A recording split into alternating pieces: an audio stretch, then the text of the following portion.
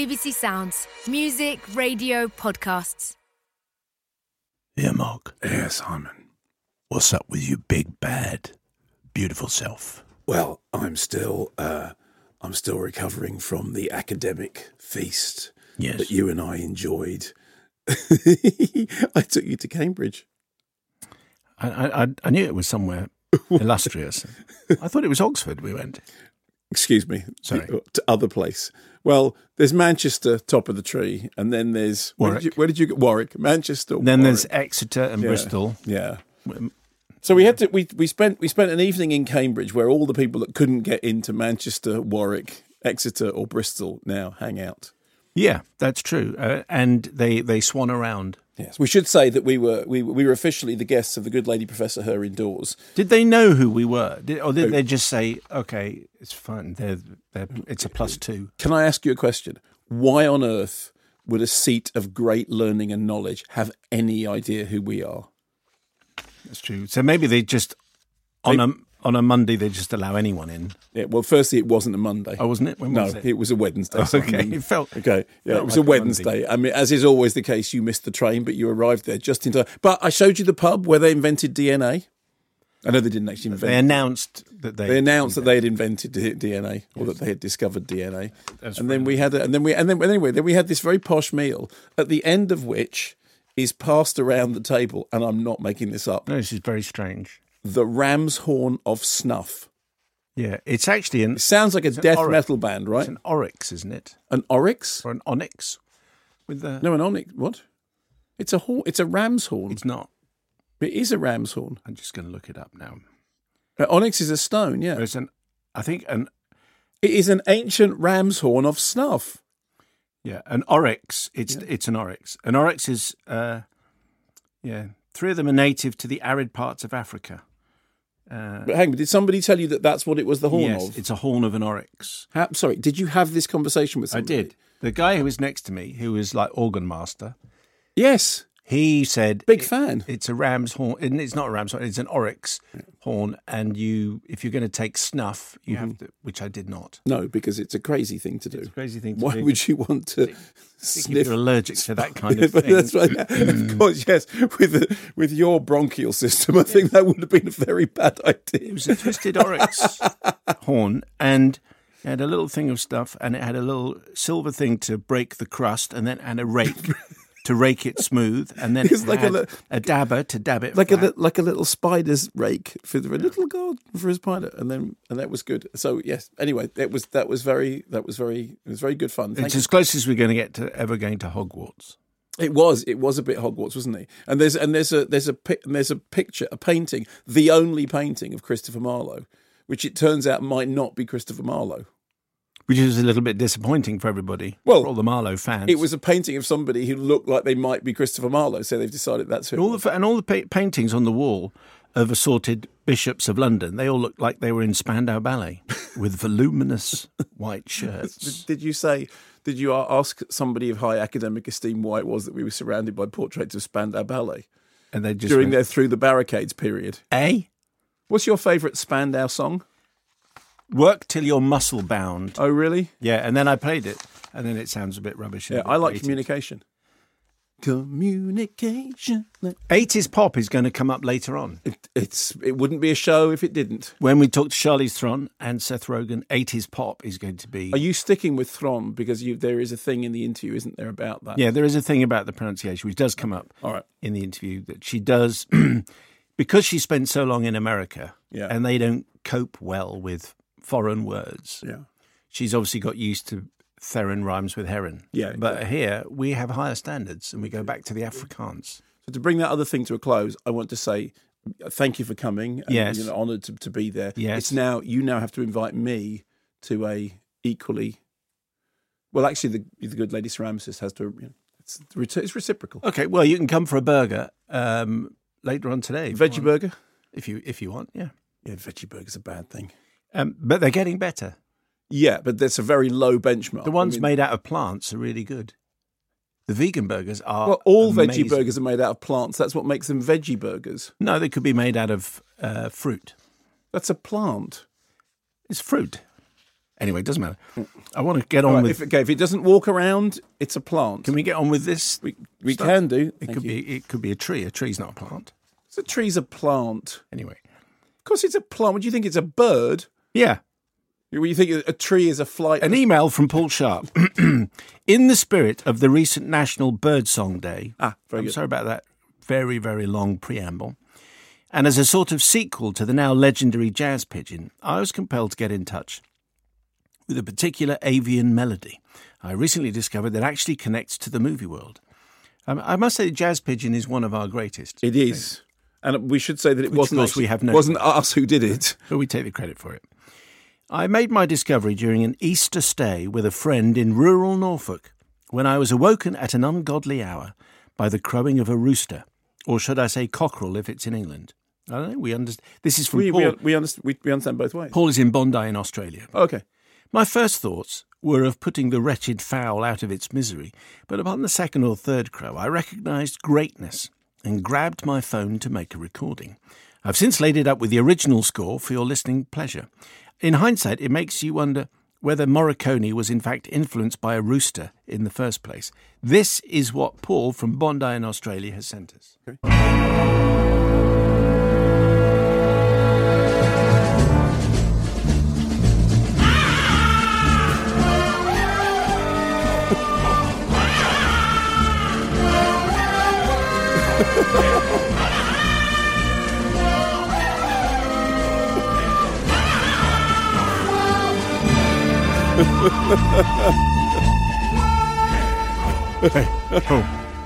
Sorry, can I just say, if that doesn't make Pick of the Week, someone's not doing their job.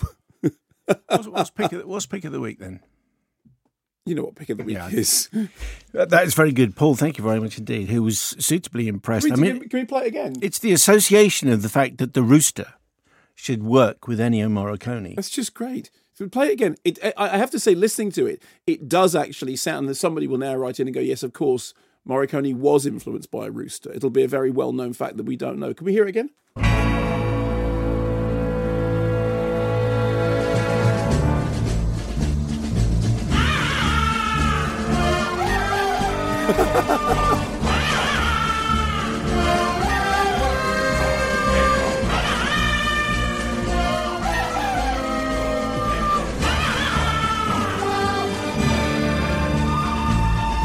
Magnificent. That is really magnificent. I think there's an album. There's definitely an album that needs to be done. If we could get the rights, I don't think Ennio would bother. Birds sing songs from the films. Yeah. But I think Jazz Pigeon is just a great creation. The trouble is there's so many different people that we'd have to get permission from that actually we'd give up and go, I can't be bothered. I think the pigeons would be fine, wouldn't they? The pigeons would be fine. I think it's the Dave Brubeck and all the other assorted artists. Oh, he'd be fine. Do you think? Yeah. I would just see what you're saying, just release it anyway? Yes. I think, publish and be damned. Paul, thank you very much for sending that and for all your hard work, which we'll take all the glory for. An email from Tim Sycamore. Hello, Tim. In 10 years of Wittertainment consumption, I've never before felt the need to contact you, but a dream last night has finally convinced me to put pixels to screen. It starred your very own Jason, hello to Jason, and one Donald Trump. Really? American president, in the aftermath of a heated Twitter exchange between the two. My dream didn't go into the details of exactly what the argument was about, only that Jason won it, and that his reward was the opportunity in front of a large audience to give Donald Trump a haircut. This being my dream, I had the best seat in the house, right next to the action, with a great view as Jason began to unravel Donald's complicated hair in order to work out where it started and ended and which bits to snip. There was much laughter from the assembled crowd and plenty of banter between the two. All in all, the event proceeded in good humour, and Trump finished the evening looking a bit more sensible. In an ideal world, I'd have woken up at this point with a vaguely optimistic, hopeful feeling. But unfortunately, Jason had other ideas, and having finished with the president, he leant over to me, and to my great surprise started to trim my fringe as well. I was outraged. "What the hell do you think you're doing, Isaacs?" I yelled, then began a rant about the morality of cutting a person's hair without their consent, an outburst which culminated in my snatching the scissors out of his hand and throwing them out of a nearby window. Needless to say, this completely ruined the mood in the room. And as a crestfallen Jason left to retrieve his scissors, Donald came over to console me and started sympathetically rubbing my back. At which point, thankfully, I woke up. Reflecting on all this after a good breakfast, I think I may have overreacted slightly to Jason's attempt to give me a free haircut, and would like to take this opportunity to formally apologise to him on the show. It won't happen again, I hope. Yours apologetically, Tim Sycamore. I'm sure we'll have someone, a podcaster, listening who can interpret that dream, like Joseph. Yeah, this thing about things that people do in dreams, right, and then apologising for them in the real world. Yes. Okay. Have you ever apologised for something that happened in a dream? No. Okay. I know, I'm sure you will have done. There was one particular occasion, yes, right, when I was asleep, right, and I was as one is, and I was woken by the good lady Professor Her indoors, who jammed me really hard in the. I went, what? She went, I was just having a dream in which you were really horrible, and I went, sorry, classic, and then went back to sleep. So I have apologised for something that I did in someone else's dream. Really? Yes. Apparently, those who know about these things say that this dream, if anything... Someone ringing me, for heaven's sake. I'm on the... Go away. Oh, it's my wife. Okay. She ringing to tell you off about something you did in a dream? Yeah. If she was able to listen to a podcast live, I'm sure that would...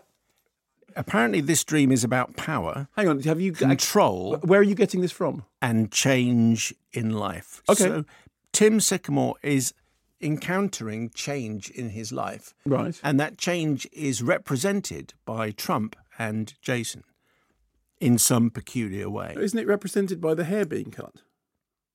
Well, that is the action by which change is being suggested. But the agents of change are Trump and Jason and the scissors. Okay, which is clearly Freudian. No, I don't. You know what Freudian means? When you say one thing but mean your mother. Good. That's very good. Well, my theory, as I have explained before, my theory about dreams is very clear. They mean nothing. They mean absolutely nothing. And it's random stuff. Your brain is full of a whole bunch of jumbly nonsense. Exactly. And it fires this out. And you go, wow, what's the significance? Because my guinea pig has just produced a pint of Guinness, which is being consumed by my grandmother. It doesn't mean anything. Nothing. You don't make a fortune writing a book saying all that. That's right. What's the best dream you've ever had? Oh, I can't remember any of them. Do you generally remember dreams? No, never. I've hardly ever remembered dreams. Okay, so you don't dream because you also don't look at me like that. What? Because you are also a writer. Yes. No. Oh, I see. There was I got a book out of a dream once. Apart from that, I just set them up and you tee them up. I'm going to mention it and then. Puppet Master. It's not a thing. He doesn't. It's a proper answer to a proper question. It's a proper answer to a proper question. Yes. Okay. He's all right so far. I had a dream. Honestly, I just feel like you're stooge. Go on. That I was queuing up to go to prison, and that I knew that I was going to prison for something that my grandfather had done, and that he had been a deserter in the First World War. Which, can I say for the record, he wasn't, but I dreamt that he was, and. It had only just been discovered, and so therefore I had to go to prison in his place. So you had to take the blame. That's right. Well, that's what exactly right. So I had to take the blame. Don't spoil it. And so because of that, that was the beginning, and then the good lady ceramicist Theron Dawes said you should write a story. That's exactly. So there we go. So it was a nice. I thought I was doing really well. I thought you fumbled the ball several times. I did slightly, but really. I'd completely forgotten about the dream. That's why. Anyway, I think that was quite entertaining. Has the ram's horn of snuff gone to your head? I could do it with an oryx worth of snuff. Can I just tell you, no. To be honest, snuff always has occurred to me as the most stupid idea of all time. It's tobacco, right? Yeah, but why would you sniff tobacco up your nose? What is the point of that? No, I know. I mean, I have the same feeling. But then you don't smoke either, which I don't either. So. No. Anyway, so snuff. It's not for us. Thank you very much indeed. No. Yeah, but you are stepping all over eggs at the moment, aren't you? You're just all over eggs. Yeah, you're like stepping on eggs. What? Why are you? That's not a saying. Stepping on eggs. Is that a saying? Excuse me, Robin, is that a saying? Treading on eggs? Eggshells? Yeah. Walking on eggshells, not eggs. No one walks on eggs. That's ludicrous. And sorry, what is an eggshell round? Yeah, eggshells. But the whole thing about an eggshell is you can't walk on it because it's so crumply tender. Yeah, and as is an egg. No one says walking on eggs. It's the same thing. It's not. Egg is inside. The eggshell is fragile and all that. Anyway, on with the show. I went to the head of Radio 1 Music. Right. And said, I want to play stuff from this album. Yeah. The Moby album, play. And he said, we're not going to be playing that. Really? Yeah. And so we didn't. And then it was a big hit. Anyway. And did you then start playing it? And then we started playing then we started playing it.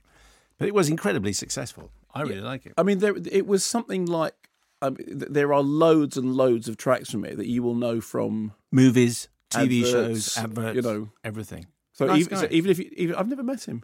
What is his name? Moby. It's Melville. He's related. Oh, Melville. Okay. Yes, he is, and he is related to Herman Melville. He is. Well, sorry, that's not a joke. He actually is. No, it's not a joke. He actually is. Wow, I didn't know. Hence a rather good nickname. Very good. I feel like I have already learned something, and we're only 1 minute into the show. Nick Cheeseman has been on. Hello, by the way, Nick. and it's very nice to see you. No, that's you, Mark. Oh, sorry. Beg your pardon. Sorry. Yeah. We got a good show lined up, and we got Charlize Theron turning up, and we got Seth Rogen turning up to talk about their big new movie and the pronunciation of her name again. So Nick says, being quiet in the cinema, not talking, eating noiselessly, that kind of thing, has always been something to which I have attempted to adhere since long before the code was even a silent twinkle in one's eye. Aren't twinkles always silent? No, a twinkle can go. I have come to realise now, having my own kids, that they do not appear to hold this view and seem oblivious to the fact that the constant rustling of sweet packets impacts on other people's enjoyment of the film. It also makes me hypersensitive to the noise that they are making, as I feel people are looking to me to quash these irritants. I've tried emptying sweets into sandwich bags at home before heading out to the cinema, but these bags, it turns out, are even noisier than the original. Yeah, you mean the sort of sealable bags? Yeah.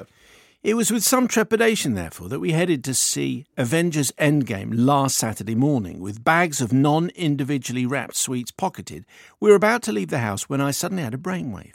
I ran upstairs and grabbed something from the bedroom drawer. Okay. We arrived at our local cinema just in time for a final bathroom break before settling down to the 3-hour, 1-minute movie marathon. Yep. We crept in as planned during the final trailer before the film to minimise the chance of having to have a loo break, and I proceeded to open and empty the sweets into 3 of my clean but well-used socks taken from said bedroom drawer, to the horror of my 13 and 11-year-old son. Bringing sweets in socks. Never. This is a new one. Never has one seen so much face palming from the 13-year-old. My 11-year-old, however, was more vocal. You put the sweets in your socks, he exclaimed loudly, to much amusement from those seated around us. The sweets were consumed and enjoyed noiselessly, and apart from the occasional furball, the bags was deemed a resounding success by myself, at least. I was wondering if anyone else has ever resorted to using items of clothing or even underwear to deaden the sound.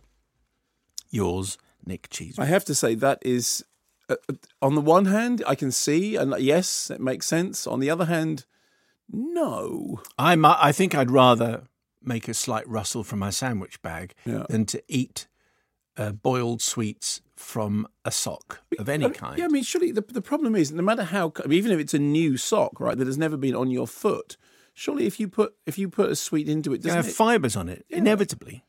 Yeah, exactly. Even a jelly baby or something like that. It's not. Yeah. I'm not sure, Nick. It's a weird one. I don't think that's a trend. Well, but he says if anyone else has resorted to eating food out of clothing or underwear to deaden the sound in a cinema. I mean, to be honest with you, the good old-fashioned paper bag is probably less rusty. It's certainly less rusty than plastic bags. Plus, it's more eco-friendly. 85058 mayo@bbc.co.uk. If you want to tweet us, we're at Widdertainment. If you want to watch the show live, what a thrill that is! Go to the 5 Live website. Follow all the instructions. Though there is something slightly odd going on at the moment, so that when I'm speaking, it cuts to me. When you speak, it cuts to me. And when there's a few moments of silence and it goes to a wide shot, the studio is empty. What, on the camera? Yeah, we've actually disappeared. So it's like we're... It's like a ghostly thing. Yeah, it's like we're vampires. But we can't see in mirrors. Yeah, that's what it is. Very good. So I'm now going to not say anything, and if you don't say anything, so we can see if we can make it happen. Shaving must be No, that's the whole point. You don't say anything. Okay, see if you can... Oh, sorry. See if you can manage that. Yep, cut to the wide shot, and we disappeared. It's also a completely black screen, so it's going all crazy. Anyway, the radio continues in all its glory. 85058 mail at bbc.co.uk if you've ever eaten sweets in a cinema out of your pants or anything else. Steph, I'm emailing to ask for an addition to your 10 Commandments. My husband Tom, our bump, and I went to see Avengers Endgame last Thursday on its first full day of release to avoid spoilers. We've been waiting for it what seemed like an age, both being fans of Marvel. Knowing the length of the film and that a baby would be pressing on my bladder, I decided to make a tactical loo break before the film started. Whilst in the cubicle, a mother and her 10-year-old son came in who had obviously just seen the film. Right. She said, "What did you think?" To which he replied, "I'm so glad that... but I'm really sad." On hearing this, I mustered as meek a call of, "Please stop, I haven't seen it yet." They carried on, so I repeated my, "Please, I haven't seen it yet." The mum quickly stopped her son talking, but the damage had been done. We went into the screen, and despite the spoilers, I absolutely loved it. Can we add a commandment saying, please don't discuss the film until out of earshot of moviegoers? And a what's-up to my husband Tom, because he's a massive fan. Similarly, James Spires, aged 11 3/4, and Alison Spires, possibly Spears, aged 41, aged 41 and 11/12. Yeah. I went with my son to see Avengers Endgame on Sunday. We were going to send a review, but didn't really think there was anything that we could say that isn't a spoiler or hasn't already been said. Having said that, short review by James is included below. Review by James. Go ahead. It's awesome. Thank you, James. However, on exiting the cinema, we were met with a code violation dilemma for which we need guidance. We are both big fans of the MCU, and we had a lot to process. Right. Physically and emotionally drained by the whole experience, we needed to vent. However, our local multiplex was basically showing back-to-back, wall-to-wall Endgame. Therefore, as we left our screening, the lobby was full of cinema goers on their way into other screenings of the same film. Yeah. Mindful of the scene in The Simpsons where Homer spoils the parental reveal in Empire Strikes Back, we tempered our enthusiasm and withheld our post-movie debrief until we were outside. But this left us wondering how far from the cinema, where there might be people on their way into the same film, is it safe to start discussing the film? We were very careful in what we said while on the street outside, also in the coffee shop next to the cinema, and indeed on the bus home, waiting until we were back in our own house with the door shut. Very good. Before discussing any specifics. So our question is this. For a widely anticipated movie such as Endgame, where spoilers are a big deal, how far away from a cinema does the discussion exclusion zone extend? Well, there's an interesting answer to this. My friend Jack Howard, who you've met, and when I was saying, you say, who's Jack Howard, and I explained to you who he is. I called him after he saw Avengers Endgame before me, because he saw it at the press screening, and I didn't see it till I saw it in a public screening on a Thursday morning.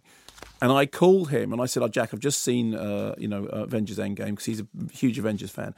Can we talk about it? And I noticed that he was being very cagey, and I said, "Well, you're being very cagey. What is it?" He said, "I'm on a train, and I don't want to spoil it for anyone else." I said, "But Jack, they don't know what you're talking about, because And he said, "Well, they might do." And I thought, actually, that's very thoughtful. He was actually on a train. I was the person who was saying Avengers Endgame, but he was conscious of the fact that some passengers on the train might clock that that's what he was talking about. So he was, So we're no clearer. But basically, just wait until you're in your own house with the door shut and the lights off. Yes, and it's also quite a good idea to ask, if you're in a room, has everyone here seen the film? Because friends of mine came down some time ago when two other people who in my family were halfway through Breaking Bad, and they said, "Do you like Breaking Bad?" And the other friend said, "Yeah. Have you got to the bit where?" And then said the bit where, and where the thing... tears were involved. It was no. Box office top 10 this week at 49. Donbass. That's the most we've gone. Which is it's kind of interesting. It's a parodic political satire, which I think has shades of Emir Kusturica about it. I quite liked it. We reviewed it sort of quite briefly last week. An email from Kiev, Ukraine, from Daria. I'm writing to you from Kiev, the capital of Ukraine. Yeah. I went to see Donbass in October 2018. As soon as the movie came out, and I had a chance to meet the director, Sergei Loznitsa. Yeah. I think Loznitsa, surely. Fair enough. Brief Q&A after the screening. A truly impressing but very hard movie. Yeah. Sometimes you just want to hide or escape because some of the scenes disgust you. This picture is unbelievably true about people in society without any humanistic values. Someone from the audience after the film told the director that there are so many emotions, it makes you sick. And This is an exact feeling it gives you, but at the same time, it amazes you with all its caricature, black satire, and hyperbolism. Hyperbole. No, hyperbolism. But that is hyperbole. Well, it says hyperbolism. Okay, but that can I say the writer is writing from Ukraine? And is doing a lot better with hyperbolism than we do in English. At 33, bel canto. We literally cover 49 to 33 will be at 10 in a moment. I thought bel canto was all over the place, and despite the fact that it has Julianne Moore, who I often think can do no wrong. It's adapted from a book. You've read the book, right? I have, yes. And you said the book was quite engaging and moving. Well, the film really isn't. The film really did seem to be this kind of weird, cheesy soap opera that was juggling, on the one hand, guerrilla hostage situation, with, on the other hand, the joy of falling in love and opera. And I'm all those elements are apparently in the book. But on screen, they were just rendered in a way which was quite cringingly bad. Michael Kerrigan in Beverley, East Yorkshire. Yep. Where do I start with bel canto? Easily passed the 6-laugh test, solely due to how insufferably awful it was. Julianne Moore is a great actor. What was she thinking taking this role? Was it a payday she couldn't refuse? She almost looked embarrassed when she lip-synced her first operatic number. Yeah, I have to think I cried the with opera singing laughter. is very, very lip-syncing. My wife told me off for being disrespectful to the rest of the cinema goers at the fine Parkway Cinema in Beverley, but I couldn't help it. Luckily, only 2 other people had to endure it with us. That's the film, not my code-breaking behaviour. Bel canto is definitely in my top 10 worst films I've ever seen. I've decided I'm not giving it the lowest score I can, because it was entertaining in ways it wasn't meant to be. To be fair, I'd rather watch a film that I hate than one that is simply meh, because at least the former has sparked a reaction. Bel canto was a brilliantly awful 2 out of 10. So into the top 10. So basically we're going to do the number 10 and the number 1. Yeah, because those are the two that we're... I mean, we'll tell you what all the other numbers are. We will. But it's 8th grade at number 10, and I'm going to go first, and then you're going to go. Okay, go ahead. That's the way it is. Rebecca Piper. I've been waiting for a UK release of 8th grade since I first heard of the film back in August from friends in the US. Honestly, I thought it was never going to happen. However, yesterday I found myself in an almost empty screening at my local multiplex. It's a shame that this film is being released the same week as Avengers Endgame, although I did love that film as well. But I suppose it's better than no release at all. Being 20 years old, I guess I would be considered as the slightly older generation who are represented in this film. However, tears came to my eyes at some points in the film, not because it was sad, although there are sad moments, but simply because I related to the character of Kayla so much. This relatability not only came from the story and things that happened to Kayla, but also the incredible performances, particularly from Elsie Fisher and the script. Teenagers actually spoke and acted like teenagers in this film. The realism that this is portrayed is definitely something to be applauded. I can't wait to see where Bo Burnham's career as a director goes from here. Conrad Simpson is 16 and is in Nottingham. As a teenager, I was sceptical of 8th grade at first. So many coming-of-age films directed at adolescents have been praised by critics, and they've ended up being pretty underwhelming for teenagers actually growing up in the modern age, see The Edge of 17. Compliments like, "They speak like real children," translate to me as the dialogue is cringe-inducing and is based on some 50-year-old's idea of how teenagers actually speak.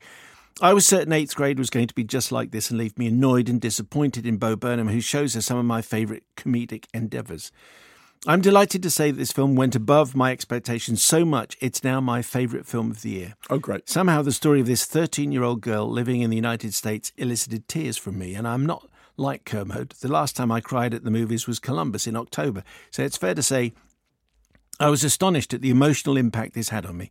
We will be the first generation to grow up with an all-encompassing visual record of every year, whether it's through Facebook or parents or Instagram profiles or some of our failed attempts at being a YouTuber. I won't spoil the ending, but it captured that feeling of remembering the person you once were and coming to terms with the fact that you are no longer them, but that does not mean that you are a disappointment to them.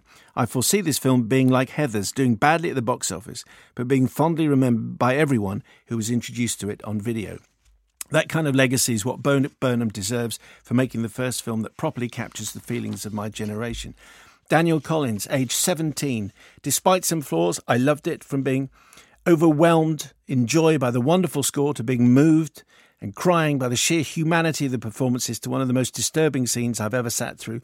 Unlike its rendition of the US national anthem, 8th Grade doesn't just hit the right notes, it appropriates them perfectly from the zeitgeist and plays them in exactly the right order, creating what I believe to be one of the most emotionally impactful films of recent times.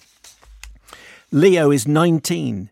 Thank you, Leo. I'm 19. I'm from London. Going into the film, I was ready to dislike it. I had been a huge fan of Bo Burnham growing up, but was suspicious that the film had been overhyped in reviews.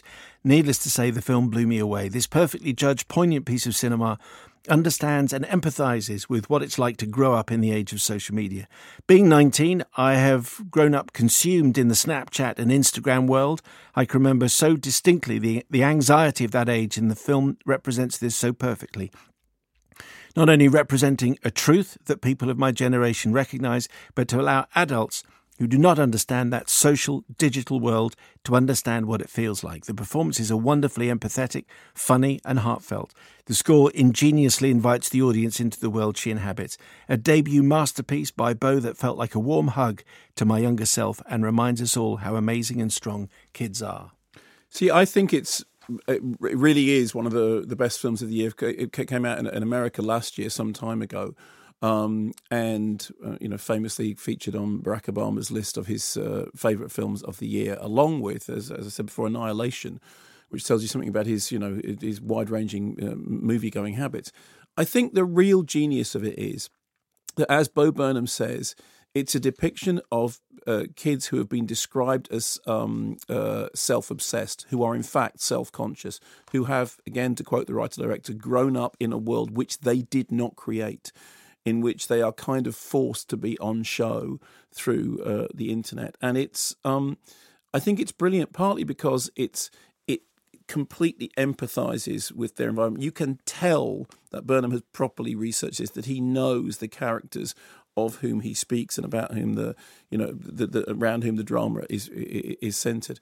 And he loves and cares about them in a way that doesn't matter who you are. I mean, as a 56-year-old man, I looked at this, 8th grade American student and shared the pain and anguish, because the film makes you sit, like all great coming-of-age movies, whether you're going back to, 400 Blows or Moonlight, what the film does is put you in their position. And I think Anna Meredith's score is just knockout. It's so brilliant because it's taking the internal life of this character who in public speaks very little, but speaks, on the internet apparently to herself.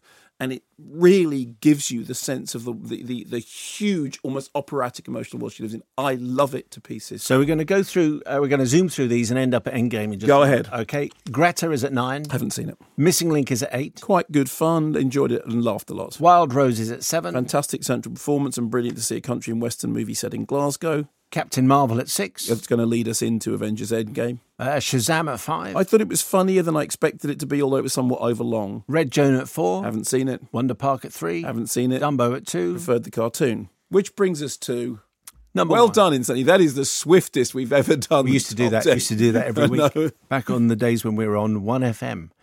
Avengers Endgame is at number 1. So, Saskia.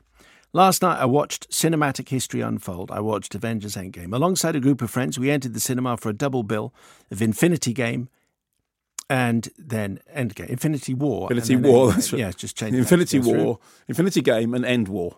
To precede all of this, it should be known that 3 of us had done a 4-day Marvel marathon, watching approximately 10 hours of MCU screen time each day. Wow. Over the holidays. We then had to return to school, but with the knowledge that the first Saturday back we get to watch the 2 films as an event. Suffice to say, we're fans. Having dodged any and all spoilers possible, Endgame was pretty much a perfect cinematic experience.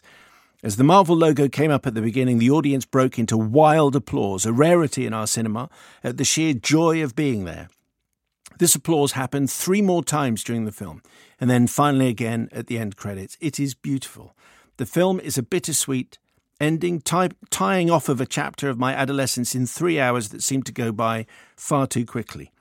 Once again, I was crying, a general occurrence when I watch films, particularly MCU ones, but unlike with Infinity War, I was crying for a variety of reasons: despair, stress, but also unbridled joy. Brilliant. There were times when tears filled my eyes as my favourite characters made a decade of storytelling come full circle.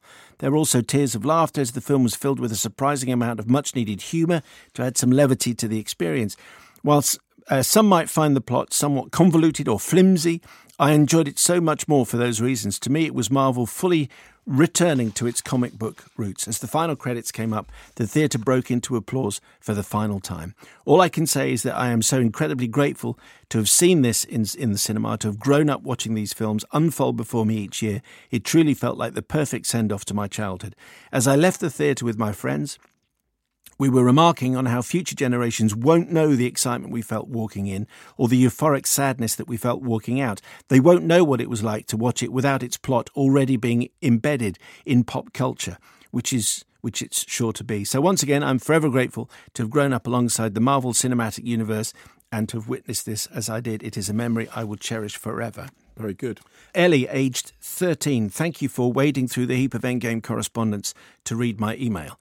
I'm a regular cinema goer that sees everything from animations like Lego Movie 2 and Missing Link to biopics like Bohemian Rhapsody and Stan and Ollie. From this smorgasbord of cinema, I don't think I'd even heard of the word smorgasbord when I was 13. I love that word. The MCU has always been my favourite. I have been eagerly awaiting this instalment since Infinity War, watching theory videos, reading articles and interviews, anticipating the new trailers and posters, and frantically messaging on my year group's Marvel group chat, discussing what we thought was going to happen. I settled down to watch the film in my Boys Avengers t-shirt. None of the high street stores sell Marvel clothing in the women's department, but there is plenty in the men's. Me and my mum are in the process of getting this changed, says Ellie. Very good. And I went through every emotion possible in 3 hours. I adored it. The characters were in-depth, rather than just there to fill the screen. The cast was diverse with a huge number of female characters, which had always been one of the reasons I love Marvel so much. The humour was funny rather than being forced to break the tension. The effects very stunning, and the plot made sense. If you're invested in the MCU, then you will understand what is going on with the Infinity Stones and the quantum realm and all that, but I can see why people who weren't might find some elements confusing. I did have one criticism with the film, which I won't mention as it gives too much of the plot away. See, okay. This is an educated crowd. Very good. I didn't see the ending coming and didn't think the film could be any shorter. I completely adored this addition to the much-beloved MCU, and I'm already slightly sad I may never go and see an Avengers film again. Tickety tonkin. So there are so many. We'll get to some more, but we'll run out of time before the news and sport. So the key thing in that is 2 things that we talked about in the review. I know the review that we did last week was long, but there was a reason for it because it is a significant thing. Firstly, that amidst everything that's going on, the Russos do manage to keep their eye on characters, and it's absolutely crucial that the reason this series works is because you like the characters, you like the interaction between the characters, the balance of humour and seriousness. It's a film made by people taking the subject matter seriously, but also understanding how to leaven it with sparky dialogue between them, which isn't nodding and winking at the audience, but is actually putting you in the company of people whose interaction and company you like. As I said, it's a 3-act film. And, I was particularly impressed by the opening act because I did think they took quite a lot of risks in the way in which they opened it. But if you've grown up with those characters, which I haven't, so I'm not in the core demographic. If you've grown up with them, what a terrific thing for that series to end in that very, very satisfying way. And even if you haven't, even if like me, you're many generations out, I still think that what saw me through this 3-hour behemoth of bringing together, all these sort of tying up all these loose ends, is that no matter what's going on, it does keep its eye on characters first and foremost, and it has an ending. It dares to be final. and it does take some risks, which whenever you're talking about this kind of, franchise fare, any risks at all are to be congratulated. I think it's a really pretty damn good piece of work. Just want to point out, just for the news and sport, I think the average age of our correspondents so far has been about 15 or 16. Yes, I would think that would be about right. Harry Davis is 13. Was that both for Avengers? Well, I mean, obviously, 8th grade is a 15 certificate film, so... Yeah, but I would think 90% of the correspondence has been from teenagers. Yeah. Harry Davis is 13. I'm a short-term listener, first-time emailer. Introduced to your church by my dad. I went to see Avengers Endgame last Friday with nervous anticipation, bags of expectation. The film began, the entire theatre was plunged into darkness and scatters of nervous chatter were dotted around the theatre. As the opening scene began, silence fell, and from then on until around the halfway point, we were dragged into a whirlwind ride of laughter, emotion and shock. I was totally engrossed until an hour and a half into the movie when a shout broke out from the doorway. A fellow cinema goer had walked out of an earlier screening, burst into our screening and proudly announced for everyone to hear a significant moment that happened, a big kind of reveal moment in the third act, spoiling the movie for the majority of the audience. Where was this? We don't have an air That's unbelievable. A capital crime. Brushing it aside, I thought it was an assumption from someone in the row behind me. I pushed it to the back of my mind. We'll leave that bit out, and continued to be swept up in the incredible film. From start to finish, I was on the edge of my seat. I laughed, I cried, I cheered and clapped. This film was a thoroughly good time at the movies. It takes a really good film to be not altered by a devastating spoiler at half-time, to make an entire audience cheer repeatedly in the third act, and to finish off an 11-year franchise in a worthy way. Thank you, Harry. Yeah, I mean, well, I think, as you quite rightly said, that does speak volumes about the film and its ability to withstand that. And what an unbelievably mean-spirited... It's the kind of thing that should get you banned from a cinema, isn't it? If you're that kind of person, you don't deserve films. Yeah. Anyway, we will get to as much of the correspondence, and thank you for all of it. And like I said, the average age of our correspondence, both for 8th grade and for Avengers Endgame, is about 16. I'd like to say that's because we're down with the kids, but I think it's more to... Probably is it? It's probably just to the quality of the listenership. And this is a groundbreaking podcast as well. I know you might be listening, every week on a regular basis to hear it live, but actually it has extra bits and pieces if you download the podcast. It does. There's a long preamble section where we talk about anything that we're allowed to talk about. And a long post-amble. Yeah, where we carry on the kind of meaningless waffle. So download the podcast if you're not getting enough meaningless waffle. Exactly right. Okay. Exactly right. 85058 mayo@bbc.co.uk. If you're watching on the live stream, it has now been sorted so that when it cuts to the wide shot, we are actually still there. It's a shame, though, because I quite like the ghostly thing. The fact that we weren't there. Yeah. But during the news, men came elsewhere and fiddled, and they sorted it all out. More reviews still to come, and your correspondence is very welcome, mayo@bbc.co.uk. But Long Shot is out today. We'll find out what Mark makes of it in a moment and what some of you think of it, because the emails have come in on that subject, and thank you for your reviews. It stars Charlize Theron and Seth Rogen, and we'll hear from them after this clip. But how does that work with you? Do you date? Yeah, I date. Generally, with people who have similar lifestyles to me, people who travel a lot. It's hard to keep those things alive. I mean, who wants to follow me around the world and hope I have 5 minutes to be affectionate? Yeah. And honestly, guys don't really want to date women who are more powerful than them. You gonna ask why I'm still single? No, I get it. It makes sense. Yeah, it adds up. And that's a clip from Long Shot, and it stars Seth Rogen. Hello, Seth. How are you? Good. How are you?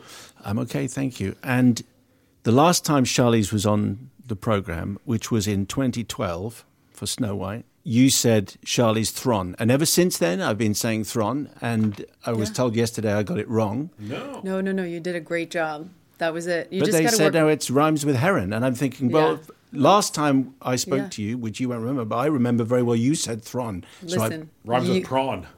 You did great. I'm very happy with that. Yes. Okay. So Seth is Fred Flasky and Charlize is the Secretary of State, Charlotte. So can you introduce us to the world of Longshot? Yeah, like I play a journalist who finds himself unemployed after his paper is swallowed up by like a big conglomerate. Murdoch style. Yes, very much so. And meanwhile, he was babysat as a child by Charlize's character, who has gone on to become the Secretary of State. And she's running for president and is hiring a slew of speechwriters, and I get hired to kind of help punch up her speeches. And then romance ensues. Charlize, do you want to chip in with that, or is that pretty much the whole... He covers that so well. Yeah, we've honed this. We've been doing this a little while now. Yeah. So impressive. So tell us about your Secretary of State, because she is very powerful, she's very ambitious, and she's going for the top spot. You see her compromising. You see her playing the game. You see her being a politician. And you realize when she meets Flarsky and their history is revealed that she might have lost herself a little bit in this process of wanting to make change happen, be a politician that could actually be an action of change. And he really reminds her of who she used to be. And I think there's something very realistic in that. Yes. I feel like politics is a place that can suck your soul a little bit, but I think she's a good person who's just trying her best in a world that I think is filled with a lot of scrutiny for women. And she's just trying to keep her head above water and remain a little bit true to who she is. Can you just explain a bit about how the film came about in the first place? And had you guys worked together before? No, it was a script that my production company had, and we very quickly were like, oh, I think we should try to get Charlize Theron in this movie, and I'm just not going to say it. You ruined this for me. And she had a production company, and they came on, and together over the course of many years, we worked on developing the script into something that we would be really psyched to go make, and we did. When it played at South by Southwest and it went down fantastically well, you said then that you were a little bit nervous about how it was going to be received. Could you explain a bit why? I think it was a combination of the last time I was at that film festival was with Atomic Blonde, and it was one of the most incredible experiences that I've ever had screening a movie for an audience that just felt like the audience for that movie. They tend to be very animated watching movies there. It's a great experience. You're experiencing real film people who love film, watching movies. Watch one of your movies, and it was such a great experience that I felt like this will probably not be that great, because why would one person be that lucky? And also, it was the first time we showed the movie. We did test screenings, and, as producers, we would go and kind of like get feedback while we were cutting the film. But this was the first time that the movie was done that we really showed it to an audience. And so that is always a little nerve-wracking. Yeah. Always. Very nerve-wracking. And for you too. Oh, yeah. I get nervous every time. Yeah, I mean, we really... You hide it so well. But but if you ask me how I'm feeling, I'm like, I'm nervous. I'm nervous about it, I want the people to like our movies, and I really am happy when people do, and I'm much less happy, at least, when people don't. And you never really know for sure. Like, I've been blindsided in the past, and so you kind of carry that with you, and it makes you nervous. You were both producers on the film, as you've already mentioned. Does that give you a greater sense of confidence, the fact you've been involved in this process? You haven't just been brought in at the last minute? No, I mean, I feel like it's a dangerous thing to have any kind of overly confident attitude towards anything that you just don't have a guarantee about. I mean, I think that's why a lot of actors and producers always talk about making films that they just innately have an attraction to. Was this something that I would want to go and see in a theater? Because beyond that, you really don't know. No. You just don't know. And I've definitely done films that I really thought people would emotionally tap into, and they didn't. So there's no guarantee with this stuff. No. Yeah. And I think it's good to have a little bit of that nervousness because it keeps you on your toes. Yeah. It makes you... Self-doubt is helpful sometimes. Yeah. Did you have any self-doubt about falling down the stairs? No, that I generally am confident. There's a pretty impressive... You just explain what... Because I'm sure that's you doing that stunt thing, but... It's me doing part of it. Those stunts are actually a lot more complicated. In order to make those look real and clumsy, actually, like, a lot of planning and sometimes stunt work and sometimes visual effects. Like a lot goes into making those look like goofy, kind of sloppy falls. But what we often do is we go on YouTube and we look up actual people falling, and then we pick one and we replicate it. And for the falling down the stairs, we found this video of, it was like closed circuit television of like a woman in like a subway station or something, and she like started to fall down the stairs, and then to try to get her legs back under her, she really ran faster and just ended up like propelling herself directly into the ground and sliding a pretty good distance. And so we found that and just showed it to the stunt people, and we're like, I want to do that. We want this. Yeah. Can I have a musical disagreement with you? Of course. Roxette. You don't like Roxette? No, I absolutely detest Roxette. What? More of an Ace of Base man. No, I don't. You just don't like interview pop. just took a turn. Yeah, dark turn. That's okay. I interviewed them once. And were they mean to you? They Well, they're Swedish. They're Swedish, so they're aloof. That's just being a Swede. That's Swedish aloofness. Really? Anyway, ever since then, as soon as their stuff comes, I'm thinking, oh no, because in the movie it's a very important track. It for bugged you guys. out. Yeah, and I was thinking, really, of all the songs that you've got, what did Roxette do to you? Oh my gosh, were they really that? They were that bad. Mm-hmm. Wow. Really? Just anyway. You were wounded by Roxette. Yeah. So they've brought a lot of people together. So I enjoyed the movie. Apart from, Charlize, you were talking about the tone of the film, and one of the success, obviously the gags are fantastic, and which is why it'll be such a hit movie. I think it seems to have a contemporary feel. It feels like it's a movie for 2019. I mean, the environment, we've got the protests going on in London at the moment. It also has a feminist feel to it. I don't know, that must make you feel very happy that it's managed to succeed, not just being a comedy, but to feel very relevant.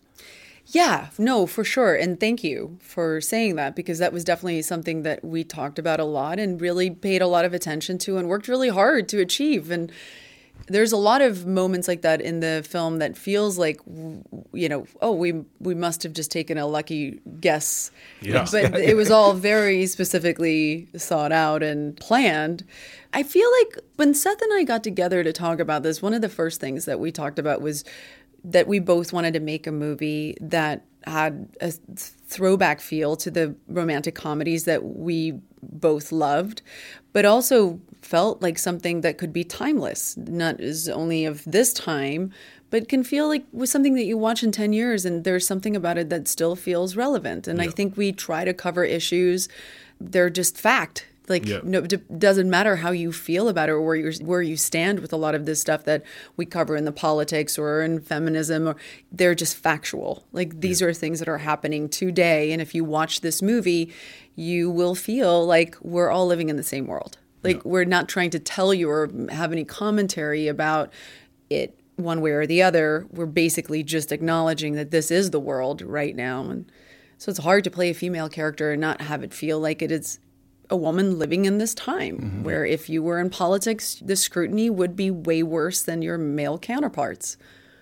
Yeah. And Roxette should be in it. Yeah, and that Roxette is a good band. These objective truths that we just all deal with. Yeah. It is a fact. Okay, I'm going to have to. We'll park that just for the moment. I'm going to turn you. Yeah, exactly. Now I have a mission. What are you going to tell me with? They've made all their music. I'm gonna say it's all out there already. We're going to have them apologize to you. Joyride was a terrible song. Oh, man. I so disagree with Fading you. like a flower. Yeah. Okay. I feel like they might have just had a bad day. Do you? Okay. Every Swede has a bad day. That may well be true. Just one more thing on the contemporary side, just because I still think part of this movie is a time, is a movie that could have been done 20, 30 years ago. But also, at its heart, it also feels like you're attempting to get it to plug into the kind of relationships that American society is prepared to find acceptable, which maybe you wouldn't have been able to do 10, 15 years ago. One of the main draws to making this movie, like creatively for me, as we talked about it, was like it became very quickly like a great format to really include modern culture. And not a lot of movies, it seems like, even recently have been attempting to comment on culture or society, or not even comment on it, but like acknowledge it. And I think that was like a very ripe opportunity for us, comedically especially, was like, oh, no one else is even acknowledging reality as it exists today in film. We can just start acknowledging this stuff, gender dynamics, power dynamics, not even like the political side of politics, but the cultural side of politics, all that stuff, just no one really, at least in movies, is talking about it. And again, for these types of relationships, like the idea, one of the things I loved was this idea of a guy abandoning his career ambition to pursue a personal ambition, and that he finds himself getting like all the gratification that he thought he would get out of his job just out of supporting someone else, basically. And I thought that was not a story I had seen told a lot that I really thought was interesting. You know? I just want to mention in this interview that Andy Serkis puts in another extraordinary turn. He really does. in a way. In fact, it was a couple of scenes in before I realised that it was Andy Serkis. A lot of people, I think, have no idea he's in the movie. Okay. I know. Including him, perhaps. Charlize, Tully was one of my favourite films of last year. Thank you. Absolutely blew me away. And are you working with Diablo Cody again? Oh, I would love to. She's working on Jagged Little Pill. Alanis, an Alanis Morissette film? Yeah, no, it's now staged. that would be fine. It's a play York. based on Alanis Morissette? Yeah, it's What? amazing. I know, isn't that incredible? As a Canadian, I'm appalled I wasn't told of this. I adore her. I adore the combination of her and Jason. I feel like the two of them have helped me be able to, achieve storytelling that I wasn't necessarily given the opportunity to. And I'm super grateful to them. And I feel like it's a little bit like that reality show Sister Wives, like we are both his wives. His sister wives and his sisters. And sisters. Best of both worlds. Yes, exactly. And he is the husband. Seth, do we see you in Lion King next? Is that... Yeah, that's you don't technically see me, but you will hear me in Lion King. And is it not live action? It is. I mean, I'm a warthog in the movie, so I don't. But this is Pumbaa. Yeah, exactly. I did not go through an Andy Serkis esque transformation to achieve that. It was done by people in another place. How dare you? Why did you not? Yeah, Okay. but you will hear me in The Lion King. Charlize and Seth, thank you very much. And if there's one Roxette track I need to take away to reconsider, what would it? I mean, it must have been love. Just No, keep I listening hate to that it. Then there's no saving you. Some people, you know what? Some people can't be saved. If you don't want help, then there's no helping someone.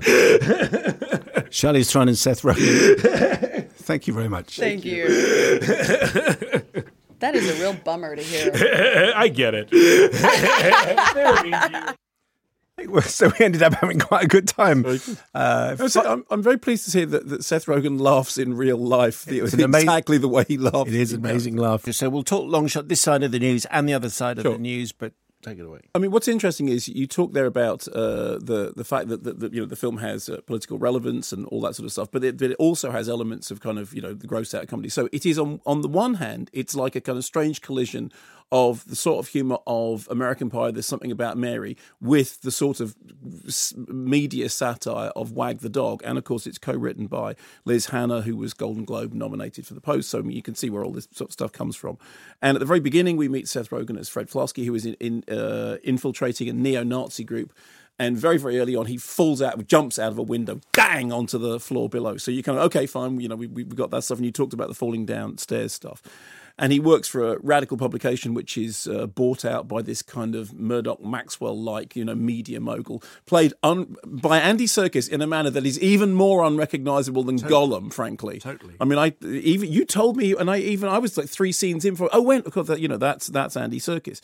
And then the nub of the story is that on the one hand, they're the odd couple, they're chalk and cheese. He's, flailing around and anarchic and all over the place and schlubby. She, on the other hand, is kind of completely in control. She had this idealistic youth. Now she's become a career politician. She sees a chance to run for president. She sleeps standing up with her eyes open. What do you got? Micro napping. That's weird. That. Yeah, but it's a good gag, and it's a kind of, and an awful lot of the time with this kind of comedy, it basically comes down to, do you find the central couple funny in their interaction together? Do you like them? Do you like what happens when they're together? And the answer is, in this case, yes. I mean, I laughed more in Long Shot than I have in many comedies recently, and I was really surprised by how much I enjoyed it, because I'd asked you beforehand, and you'd sort of told me the sort of, well, partly something about Mary, partly Wag the Dog out, funny and gross out. Yeah, and there are bits of it that I like more than other bits of it, but I did consistently laugh all the way through. Firstly, we know that Seth Rogen can do this stuff in his sleep, because that kind of clever schlub figure is something that he's parlayed over a number of movies. Charlize Theron's performance is different because, although she has definitely done comedy before, I mean, she was in Woody Allen films, she's done the Reitmans with Diablo Cody writing, which, although they're dramedy, that horrible word, they're dramas with comedic elements. She's really funny, and the reason she's really funny is that she understands how to play straight. And how to, she is but you don't immediately think of comedy when you think of her. I mean, actually, probably nowadays you think of action because Mad Max. Yeah, Atomic Blonde and all that sort of stuff. So what you get is the kind of combination of the things. You get the yuck factor, but you also get something else, which is that you like their characters, you like what happens to them together. There's all the sort of surrounding comedy about the fact that she works for a president who's a TV star, who then becomes president, but actually what he really wants is to break into films. And everyone makes a joke about, it's very hard to break into films. The only two people that have done it are There's a very good joke about whether or not Jennifer Aniston is now is she, though? Is she? Or is she? And there's also a terrific gag in which Jeremy Piven, formerly a guest on this show, is the nub of a very, very sharp gag, which I enjoyed enormously. Can we talk a little bit more after the news? Because I feel there's more to say. Lee Davis on an email. Is there any chance that Mark's review will include the word schlubby? Oh, yeah, well, of course. I don't think it's a long shot. I think he's already done it, Lee, a couple of times. When Jagged Little Pill came up at the tail end of that in the conversation, and we started talking about Alanis Morissette, I thought I was going to have the chance to say, by the way, Seth and Charlize, a fly in your Chardonnay was not ironic. It's not ironic. It's just annoying. It's just really annoying. Complete misuse of the word irony in the song Ironic. Anyway, part 2, and if you just joined us, you missed Charlize Theron and Seth Rogen talking about Long Shot, but we'll continue. And Mark talking about Long Shot. To which I just had a couple of postscripts before. I know we have some mail about it. So I think O'Shea Jackson Jr. as the sidekick is really, really enjoyable. Quite often those kind of sidekick roles seem sort of underwritten and underdeveloped. But there is this lovely thing that his friend has become fantastically successful. And when he turns up at his business, he says, something terrible's happened to me. I've lost my job. And his friend says, that's it, fine, okay, well, we're just cancelling the afternoon. He says, are you allowed to do that? He says, look at the office I'm in. This says, he says it in rather more fruity language. that I am allowed to do it. So I like that very much. I did think that Andy Serkis was terrific, and it's great because it reminded me, again, that thing about, in America they call them character actors. Here we call them actors. Very good. Meaning, somebody who looks and appears wholly different between films. It's not to do with being buried under a ton of makeup. It's to do with being a completely different person, a completely different character, because that is what acting does. And worth pointing out that although Andy Serkis and the Imaginarium are at the absolute cutting edge of, digital acting, as he said himself when he was on the show, it's all acting, isn't it? And he is a really, really fine actor. I was thinking, when I suddenly clocked that that's who it was, and I was thinking, it's amazing. If you put that performance next to his performance as Ian Dury in Sex and Drugs and Rock and Roll, I mean, it's unrecognisable. So the headline of it all is that I laughed much more than I expected that I was going to. Sometimes I kind of laughed slightly guiltily, thinking it's a crass joke, but I'm still going to laugh at it. Sometimes I laughed because I thought it was satirically pointed, and it kind of dovetails with my overriding view of politics. I mean, I do think, the gags about a TV star being in the White House just being concerned only about their ratings was funny. And I also liked the fact that the central story is that she has become successful, but she might have lost sight of the thing that made her, so idealistic as a youth, as a teenager.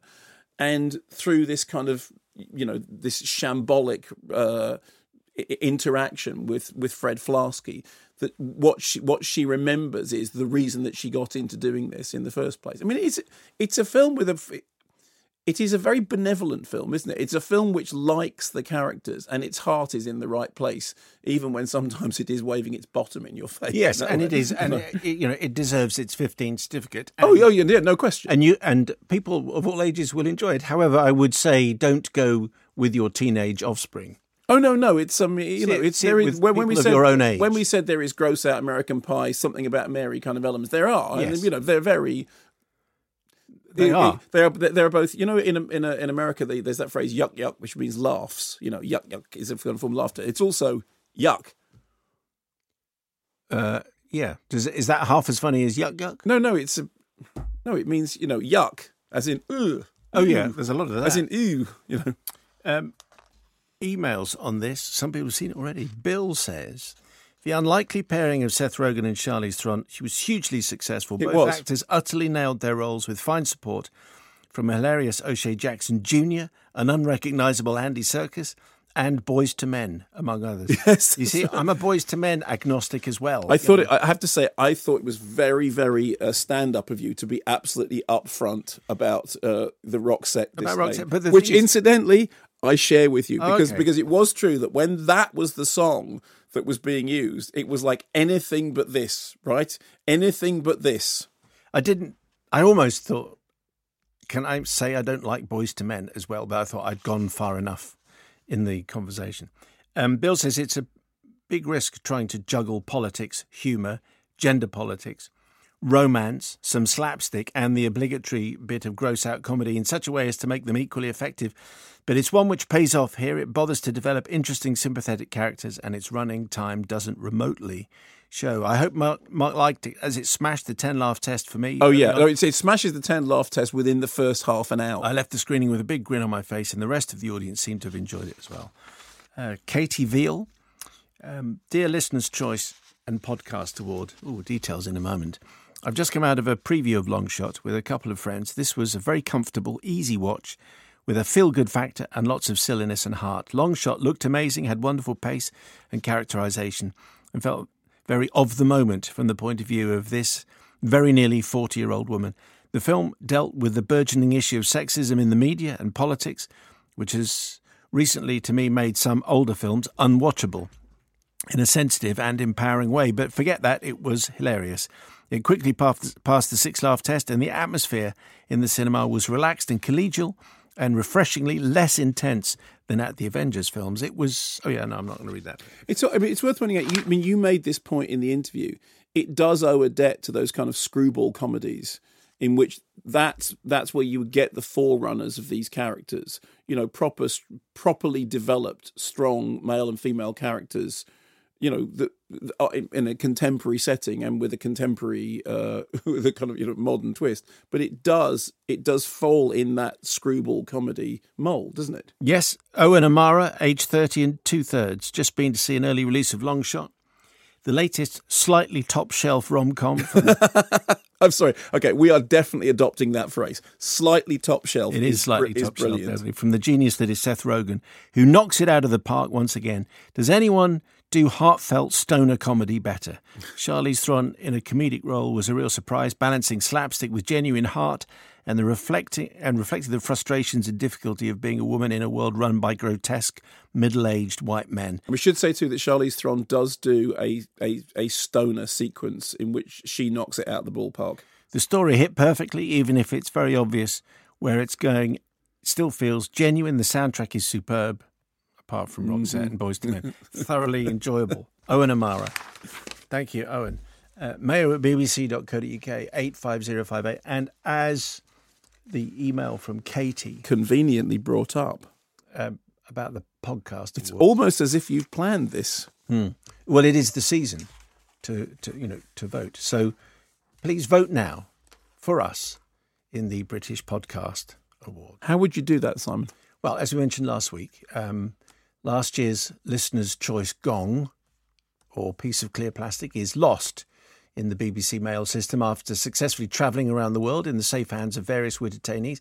So we'd really like another one to fill the empty space on the shelf in the downstairs loo and the empty space in our lives. Can I ask you a question very quickly? Have you got the Sonny Award at the moment? I don't think so, no. I think you have. I don't think I have. No. Why did you ask me if when I answered Because we're having some painting done and we moved the piano. We've got lots of building work being done at the moment. But I brought it in. Remember, I wrapped it up in a T-shirt and I brought it in. I brought it in and gave it to you. No, the other way. No, not the thing. The Sonny Award. It's my turn to have it back. Anyway, just like Zac Efron last week, you'll have heard today's guests, Charlize Theron and Seth Rogen, not saying vote for us, but we could tell that actually that's what they were thinking, and we're confident of more celebrity non-endorsements in the coming weeks. I met Keanu Reeves again yesterday, and with every look in his eyes, he was saying, this podcast deserves to win again. Was he? Did he actually say those words out loud? It's what he was thinking He said as he was contemplating various ways to kill people in his next movie. Did he say them through the medium of modern dance? I got sent a photograph of a bus poster for John Wick 3, and the different bits of the poster have been put up in the wrong. The two middle ones have gone the wrong way, so it just said John Wick 3. Anyway, the only time I have ever met Charlize Theron was when I chaired an interview for The Devil's Advocate, which was her and Kinani Nunu together. Is that right? Yeah. Well, anyway, yes, so Keanu is on the show very shortly, and I'm sure he wants us to win. So do it for us and do it for Keanu. To get us to eventually shut up about it for a short while, go to BritishPodcastAwards.com/vote. That's all one word, BritishPodcastAwards, all lowercase.com/vote, and start typing Coburn O'Mayer's film review until you see our faces. Don't press return. Don't. This makes us vanish, and you wouldn't want that. Well, I hope you didn't. Voting will close at 5 p.m. on Wednesday, the 15th of May. That's BritishPodcastAwards.com/vote. That's definitely the last time that we're going to mention it. This side of the news. It's 16 minutes past 3. There's other stuff that's out. Tolkien, or as I like to call it, Hobbity. Directed by Thomas Dome Karakowski, whose previous film was Tom of Finland, which was a biopic of the homoerotic artist, which was actually pretty decent. So this is a biographical drama about J.R.R. Tolkien, creator of Lord of the Rings, obviously, which spawned one of the biggest-selling movie franchises. Well, in fact, two of the biggest-selling movie franchises of all time, if we count the Hobbit movies as separate to Lord of the Rings. It's the same thing, isn't it? So in the not too distant past, we've had Goodbye Christopher Robin, and we've had Saving Mr. Banks, and now it's sort of What Ho Tolkien. And it's the best way of describing it's not so much sort of finding Neverland as losing the Shire. So at the beginning, Nicholas Hoult is the author whose life unfolds in a kind of back and forth montage of flashbacks circling around the trenches of the war in Europe, where he's desperately attempting to find and save an old school friend. And from here we flash back to his childhood, and to his mother falling upon impecunious circumstances, movement from an almost mythical beauty of one area to a kind of hellishly industrial place, Birmingham, as it turns out, as it sort of flags up on the thing. And so, you have a journey from rural beauty to darkening horror. Anyway, he's orphaned. He's left to make his way in school among much more privileged kids. But he's lowly, and yet somehow a giant. So he's small and yet a giant. And despite the circumstances by which he arrives here, he amasses around him a circle of friends who, as they progress to Cambridge and to university, they're more than just a circle of friends. They're more of a fellowship. And he meets the love of his life, Edith Bratt, whom he loves despite being told that he shouldn't. He wants to give her a ring. But he's forced to choose between love and education, between desire and duty. But in the battlefields of Europe, he sees a kind of devastation that has a mythical quality. Mythical. It's like Mordor. And throughout, he dreams of creating other worlds using language and life. It's not a name. What? Something else. Celador. It's not a princess's name. It can't be. Celador is a place. An ancient place, impossible to reach except by the most treacherous climb. It hangs... No. It's not a climb. Celador. Path. It's path. Path through a dense, dark forest. Oh, is it now? And at the heart of Celador, which is actually a shrine, there stands an extraordinary sight. Is it a proud and opinionated princess? It is a place which is revered by all who know of it, a sacred place marked at its center by...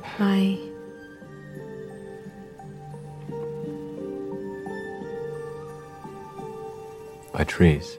Trees, you say? Trees. Trees, and then the trees, they might talk. And the trees don't talk. What do you think? I don't know. What happens next? I don't know. Have we got any orcs in here? It's pretty orcs at the moment. Here's the thing. I mean, look, I don't doubt for one moment that with any great work of art, there is inspiration taken from the from the life and first-hand experiences of the writer. I don't doubt that for a moment. And certainly in the case of Tolkien, I'm sure that it's possible to do that kind of mapping of real life onto the fictional worlds. What I do doubt is that those real life events played out in quite so much like a kind of televisual soap opera, in which every emotional or creative nuance is so clearly signposted, as if the script was taken from the pages of a Brody's Notes primer. And I mean, it is difficult that when you're making a film about the life of a writer whose writing is so revered as inspirational, that the writing of the film itself should be so uninspirational, which is particularly strange since it is written by, there's real talent behind the screen. Stephen Beresford does such a brilliant job, and Pride is the co-writer on it. And it made me think, okay, maybe it's just that the subject matter itself doesn't offer itself for cinema. Part of you has to wonder whether the film exists simply because of the success of Lord of the Rings. I mean, is it necessary to tell this story, and is it necessary to tell it as a film? And you do find the film kind of really straining at the leash in terms of trying to work round all the things that you're meant to feel or implied are somehow, are contributing to the works that we all now know, whether people know them through reading the books or whether they know them through seeing the films. Because I imagine there's a section of the audience. I mean, I was never a Lord of the Rings fan as a novel, but I thought that the films were absolutely extraordinary.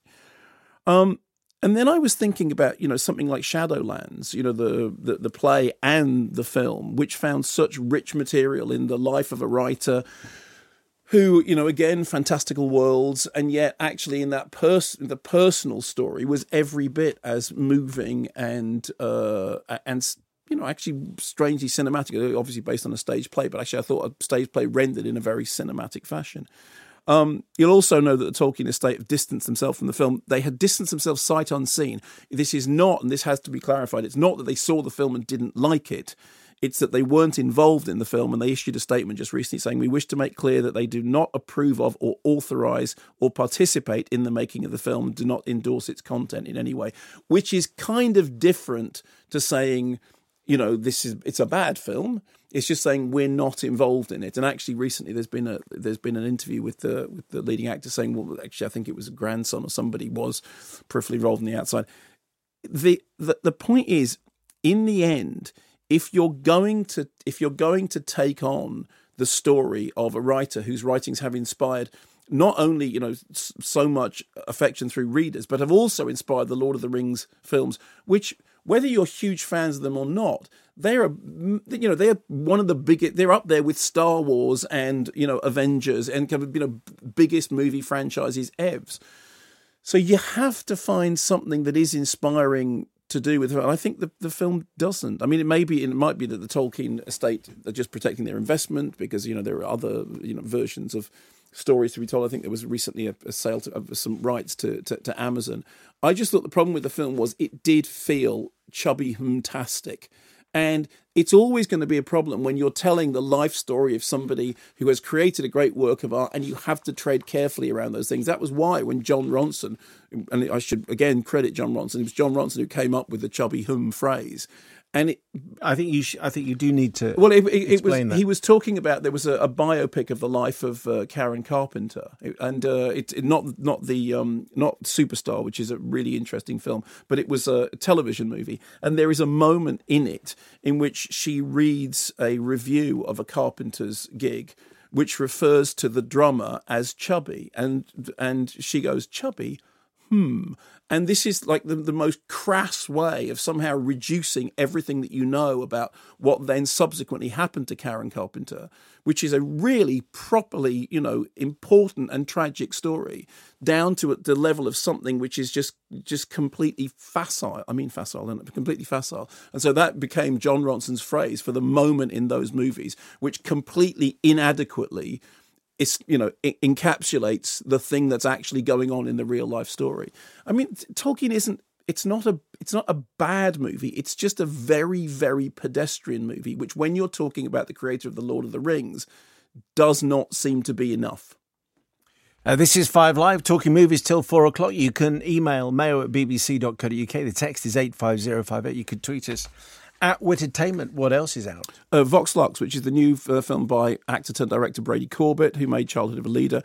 The story is broadly about a young girl who survives a school shooting and then goes on to become an international pop star in the wake of that. It's a film about fame, about how violence and celebrity become intertwined, about how news becomes commodified, about how the press can build people up to knock them down. So the film's divided basically into two halves.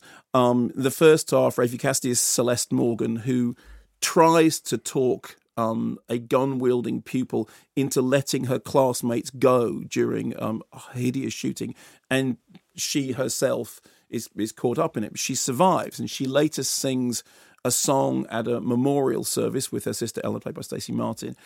And the song then goes viral. It becomes a kind of a unifying anthem, a kind of anthem of defiance. And the second half of the movie is later on, in which her character is played by Natalie Portman, who now has her own daughter, played by Cassidy.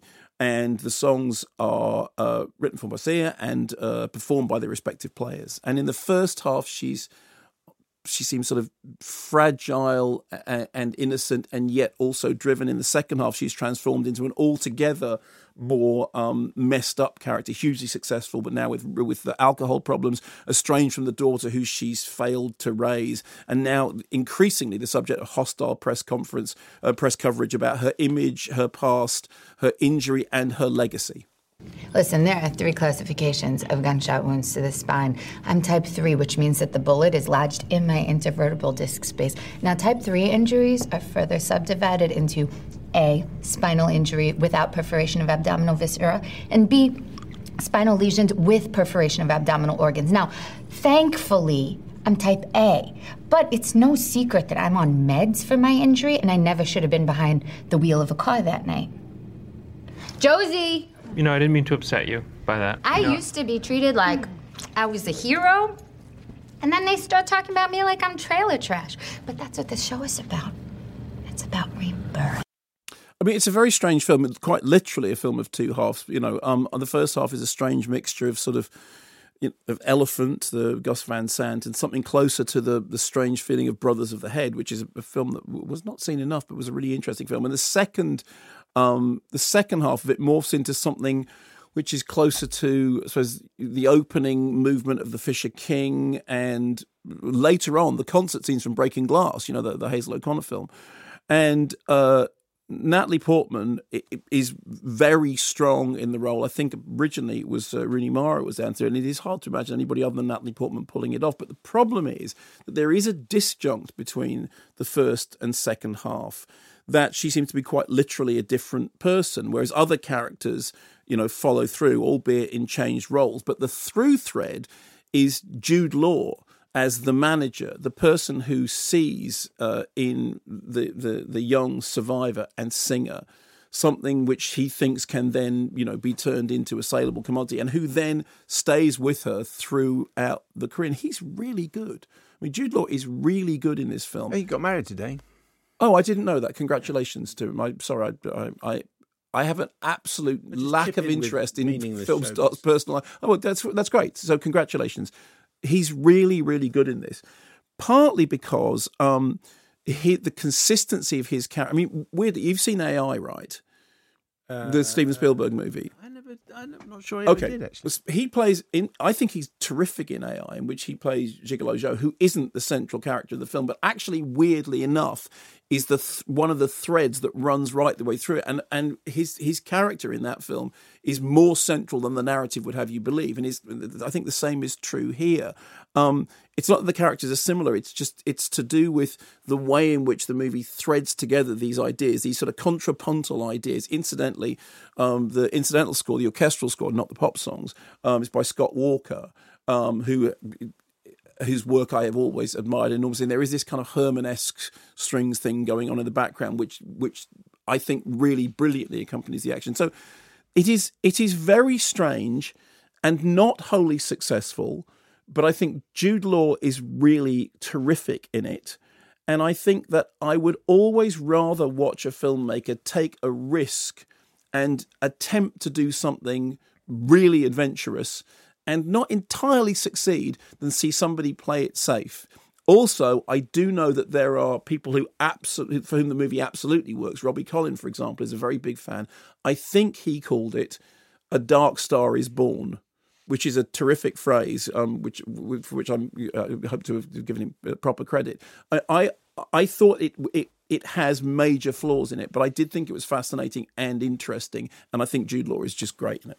And he was on the show a couple of weeks ago with Edith. That podcast is still available should you wish to download that. Mark's used contrapuntal for the second week on the spin. No, it's fine. No, it's very impressive. I'm just making a note. Beg your pardon. I'll try not to use it again. Dominic Fluid saw Vox Lux at a preview screening a couple of months back. Really loved it. The story is very engaging. Now it's told with an incredible performance by Rafi Cassidy, who criminally doesn't even appear on the poster, let alone top billing. And it's a perfect opportunity to experience the late Scott Walker's score, which really demands to be played loud. Having said this, I'll admit I did feel like the first act was the actual film and the second was is something Vox else. Lux, a 10-year anniversary reunion special. Not just because of the time jump, but the second half has a significantly slower pace with little significant plot development, becoming more of an indulgence in Natalie Portman's portrayal. This is far from a bad thing, but I did find myself drop out of the film. Still, I'd absolutely recommend catching it in cinemas. Dominic, thank you very much indeed for the email. TV movie of the week, Jason D. Goddard says Maps to the Stars is great, but I'll go for Society. Haven't seen it for decades and in the mood for some squelchy effects. So who's that email from? Jason D. Goddard. Jason. What? Yeah, you know me well. Really? Well, yeah. Alex Arlett, my pick, and hopefully Mark's, has got to be one of the best body horror picks that Cronenberg didn't have a hand in making. Society. David Steele, but not that one, has to be Dracula. The Cushing and Lee confrontation at the end is still one of the most exciting things I've seen in a film. Ian Wright, but not that one. It's a toss-up between John Wick and The Raid 2 for me. Two of the best action films of the last decade. Mark will either pick When Marnie Was There or Maps to the Stars, as he gave both them glowing reviews. Bill Pickard.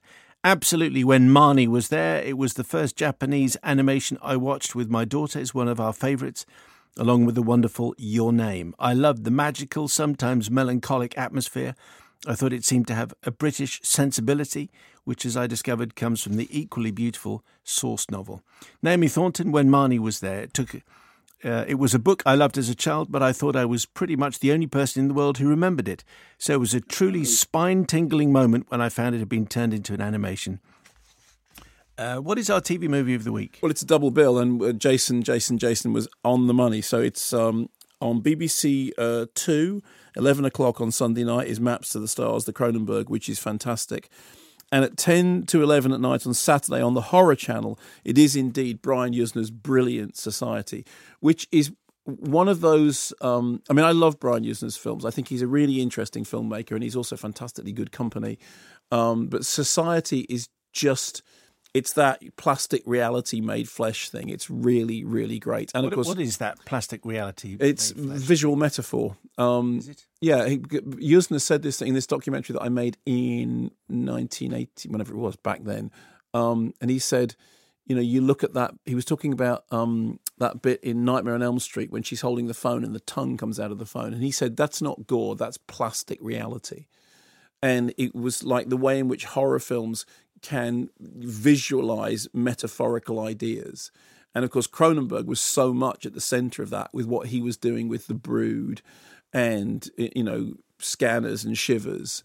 And then Yuzna picked it up and ran with it. And Society is just great. Society is really brilliant socio-political stuff with more scrunginess than you can possibly. The shunting sequence in Society, you have to... Shunting? Yes. I'll say no more Okay. because some people may not have seen it. I haven't seen it. No, you should see it, okay? Is it like a train in a siding? Exactly like a train. It is exactly But that's like what that. the shunting. That's So right, a train shunts another It's carriage into a siding. That's exactly what it's like, but it's not trains.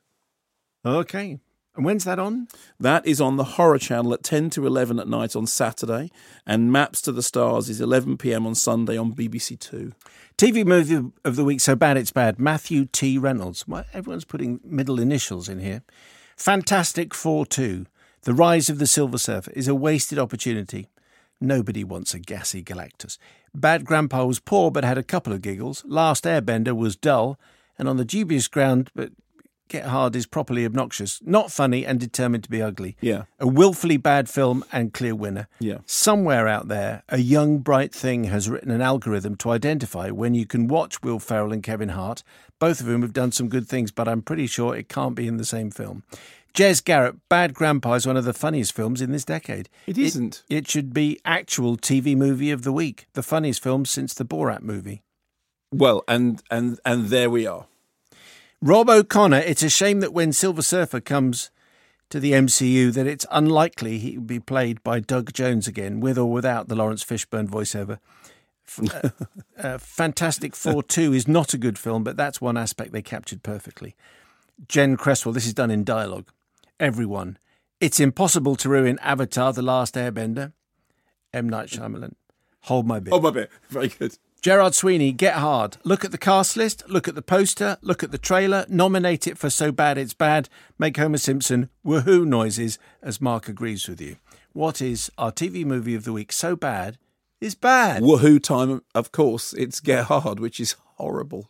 Who's in that? Anyone? Yeah, Kevin Hart and... is that? That's You've the one. literally just read out an email about it. But yes, but that was all. It also mentioned Fantastic Four and Bad Grandpa. Okay. So, right, so that, and when can I avoid? You can avoid Get Hard on Sunday, 10 at night on Sunday on 5. All right, I'm busy then anyway. Oh, good, that's great. Perfectly fine. Okay. Because it's the... You're otherwise occupied. Well, it's the final episode of Line of Duty.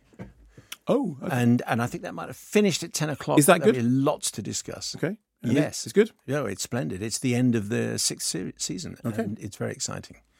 We should discuss that, but you haven't seen it. I haven't seen it. What is the point? What is the point? It's 60 minutes to 4 o'clock. Something else is brand new. Curse of La Llorona, which is also known as the Curse of the Sleeping Woman. I'll do that again. Also known as the Curse of the Weeping Woman. Directed by Michael Chavez, who's, in my case, the Curse of the Sleeping Critic, I have to say. Directed by Michael Chavez, best known for doing actually some quite creepy pop music video and a short film, horror short called The Maiden. This is part of the ever-expanding Conjuring cinematic universe, and I think he's bringing us Conjuring 3 soon. So 1673, Mexico, a deranged with grief, crazy woman does something terrible to her children. Hundreds of years later, the legend of La Llorona, the weeping woman, still haunts people, including a mother who is arrested for locking her sons in a cupboard, but insisting that she was trying to save them from La Llorona, the weeping woman.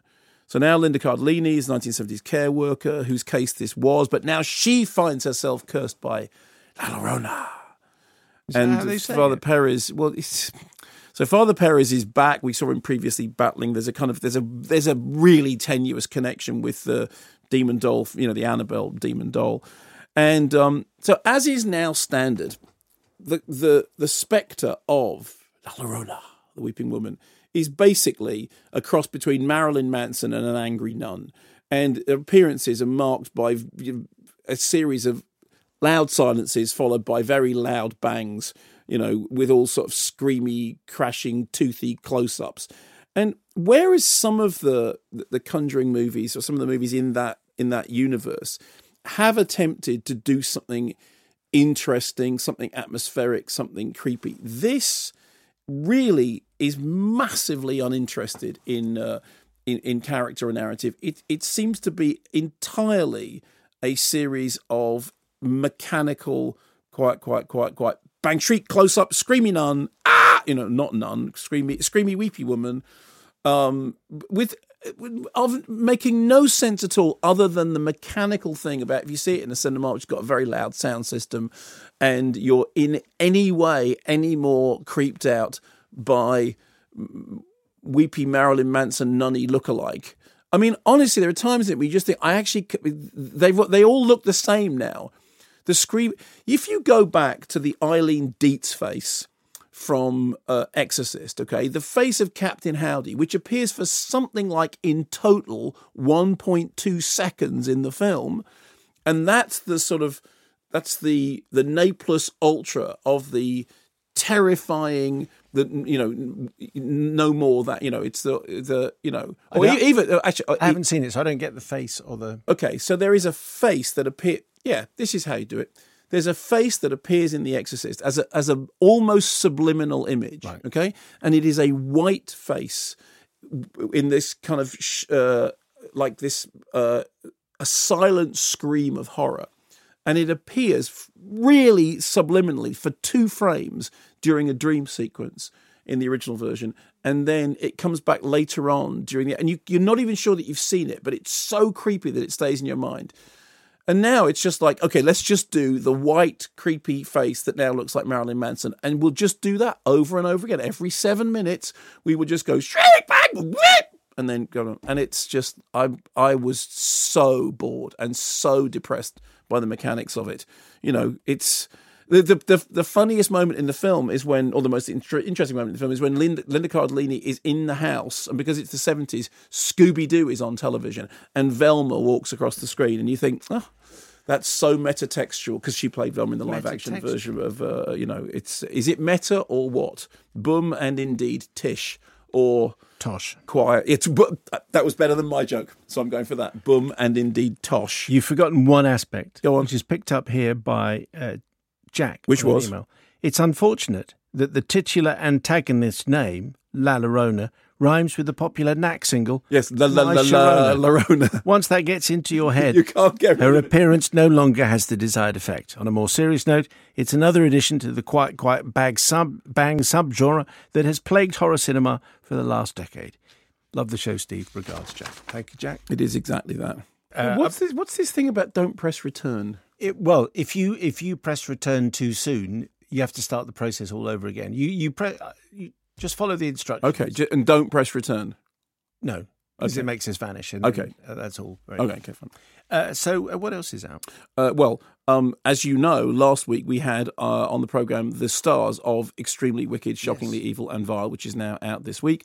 A drama about the life and trial of the serial killer Ted Bundy. The title taken from the judge's assessment of the killer, which is delivered in the film by John Malkovich, who is having a good time. Is clearly having a very good time. Directed by Joe Berlinger, who, as you pointed out last week, is also the director of Conversations with the Killer, the Ted Bundy tapes, which is the documentary about this same story. So it's a strange kind of dramatized half of a weird, an unexpected double bill. Zac Efron is Bundy, who we see meeting and seducing Liz Kendall, played by Lily Collins, in a second role of the week. We've seen that she was in Tolkien before. She has a child. Ted doesn't care. He seems charming and paternal, and she loves him, even when he runs a stop sign and is arrested on suspicion of kidnapping and worse. It's about another missing girl, isn't it? It's a mistake, Joe. Then you said King County is looking at him in connection to the 2 girls that disappeared from Lake Sammamish that one summer. You remember that sketch that we saw? It looked just like him. That sketch looked like everybody. Well, his name is on a suspect list. There were over 30,000 names at one point. Every brown-haired guy with a Volkswagen Bug. It's a mistake. The police said he was cleared. How do you even know that? And why is he in jail? And how did his name get on that suspect list? I think you should leave. I think you should leave.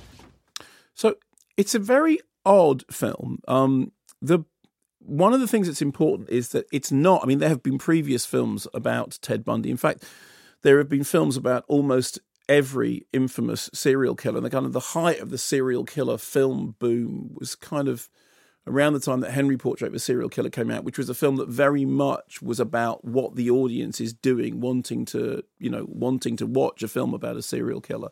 And then there's a Matthew Bright film about Ted Bundy, which I have to say I was not a fan of. And what you have here is a film which is inspired by the book The Phantom Prince, authored by Elizabeth Kendall, about her life with Ted Bundy. And it's taking as its main focus how it is that somebody can be taken in by a character who, as played by Zac Efron, is bizarrely sort of charming and charismatic. So what the film doesn't do, and I have to confess that I was very relieved by this, it's not concentrating on the crimes, it's not concentrating on the appalling horrors. It's concentrating firstly on the people who appear to be taken in by him, and then on the courtroom, which he sort of plays as a theatrical stage, because crucially it's being televised. And there's a thing at the beginning when the judge says, this being the Sunshine State and we do things in the sun, how sort of appropriate. But it's also about the way in which this has all become a kind of form of mass entertainment. And I think that I do think Zac Efron is good in the role. Lily Collins was saying last week during your interview that it's funny that he's caught some flack as a result of making the film. And she said, I think it's because, I'm not sure that somebody else would have got that. I mean, anybody who's followed Zac Efron's career knows that he's a very, very versatile actor, and he can do, like a proper actor. He can dance, and he can do horror, and he can do comedy, and he can do all these. And I think he is very good. I'm not sure that the film itself gets us beyond actually understanding much about either the killer, or why it is that the people around him are kind of taken in. I mean, I felt like there is more going on. I did feel watching it. Actually, I'd like to see the. Have you seen the documentary series? Yes, the documentary series I have not. Yeah, seen. No. Yeah. But I think that it doesn't quite delve deep enough into the subject of the film, but partly I think because the subject is so horrific, is so horrifying, and what it's trying to do is to not do that. I think it isn't trying to do some kind of glamorous, entertaining portrayal. Heaven knows there are enough movies based on real life atrocities that are exactly trying to do that exploitative. I'm thinking, I don't think this is. I think in a way it kind of skims the surface slightly too much, but I do think that Zac Efron's central performance as that incredibly creepy, narcissistic, somebody who can inveigle people into their confidence is actually well done. And also, I think the circus of the courtroom is well captured in the film. And also, which we touched on briefly in the interview, is because of the way it's filmed and because it's not the film that you described. It isn't following him doing his crimes. No. There will be maybe a Zac Efron audience which is going to see this, and they don't, particularly in this country, they don't know the story about Ted Bundy, and they go, I don't know, did he do it? Because that's the way it's filmed. Then after a while you realise that he did do it, but it's filmed in that way as to suggest, well, the structure of the film is one of those, did he do it? Did he not? Well, the structure of the film is definitely taking the point of view of somebody who has been people who have been completely inveigled into his world and don't want to believe even when all their instincts are telling them this isn't, something is really seriously out of whack. And the film is extremely wicked, shockingly evil and vile. Which is the phrase which is used by the judge to sum up. In his very strange summing up. Yes, he's very strange summing up because he's kind of playing to the cameras as much, as well, isn't he? Yes, absolutely. I mean, in the way that John Malkovich is enjoying it. Okay, what else? Woman at War, which is a film from the director of Horses and Men, Benedict Ellingstrom, a tale of an Icelandic woman who teaches singing, but in her spare time is an eco-warrior. She has declared war on the industrialists who are despoiling the planet. And under the alias Mountain Woman, she goes out with a bow and arrow, fires it over power lines and brings down pylons. This is her purpose, is to basically, prevent the despoilation of the planet. Then she discovers that ages ago she put in to adopt a child. Well, an adoption possibility has come up from a Ukrainian child. Can she balance saving Mother Earth with becoming a mother? Will she have to renounce her outlaw status if that's what she's going to do?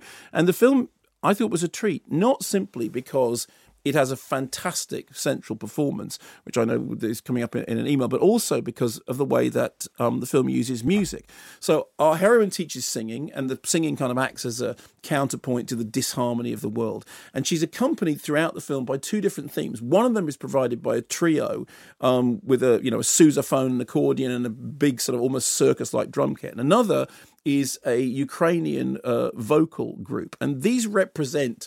in my mind, they represent, on the one hand, the sort of the warrior element, on the other hand, the more sort of personal, internal, maybe maternal element. But brilliantly, they appear in the frame. So as the drama is taking place, whether it's on a mountainside or in an office, the musicians are actually there in the frame. And on the one hand, it's a comedic device because the film is has a very strong comedic element. So on the one hand, it's like a comic device, like in Blazing Saddles, where he's riding. There's this great theme, and he rides up, and the whole of the Count Basie orchestra is there in the middle of the desert.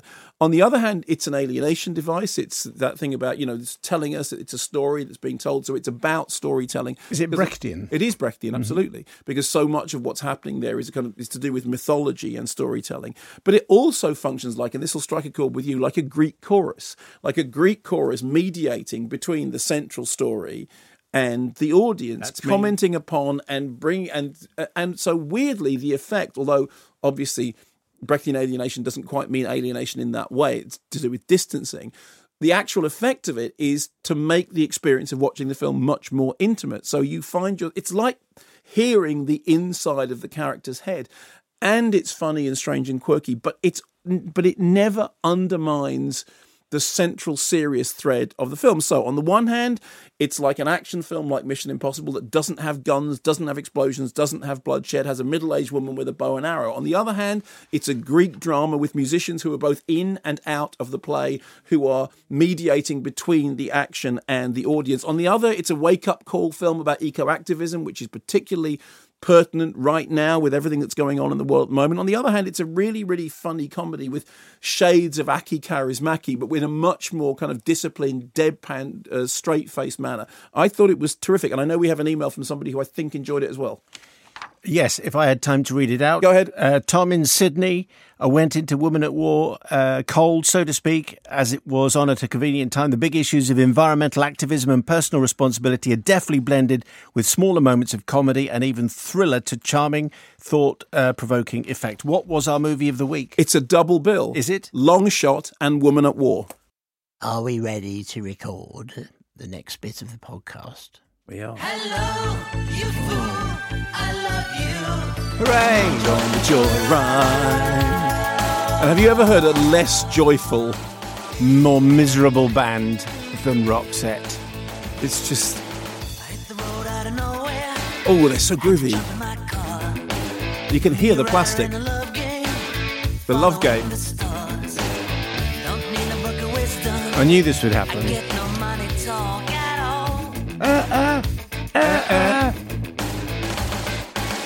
has a train going downtown.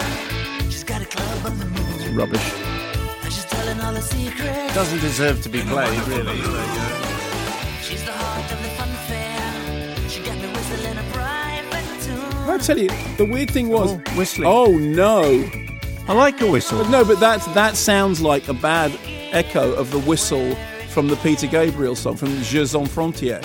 Games Without Frontiers. Yeah, which is a which is a good song, with a similar whistling bit. It's actually quite good. She says, hello, you fool, I love you. Now get off. I want to tear my ears off. And stick pins in my eyes right now. Thanks, never come back. Is that your phone? There's my stomach, I believe. Oh, was it your stomach? Yes. Somebody's calling your stomach. That's amazing. It's a special communication device, which I swallowed. Because I kind of swallowed the final email, Tom in Sydney.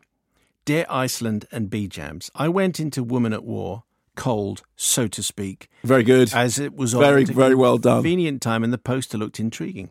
The big issues of environmental activism and personal responsibility are deftly blended with smaller moments of comedy and even thriller to charming. That's right. Thought-provoking effect. The central performance holds it all together beautifully.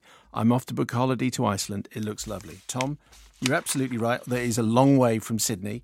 But when I was in Iceland last, I spoke to an Australian woman who was working in one of the restaurants there, who had been there for a couple of years and had fallen in love with an Icelander. And that sounds like the beginning of a limerick. No, she had, but she was finding the winters slightly troublesome, as you would if you're an Aussie.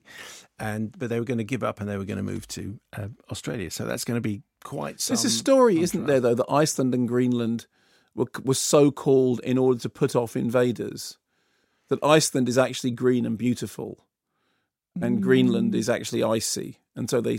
Well, I'm sure it's rubbish. Yes, it is rubbish. I don't care. It's not. It's a good story. They are both beautiful countries, but neither of them are green. It has to be said. There's a lot of green in Woman at War. There are no trees in Iceland.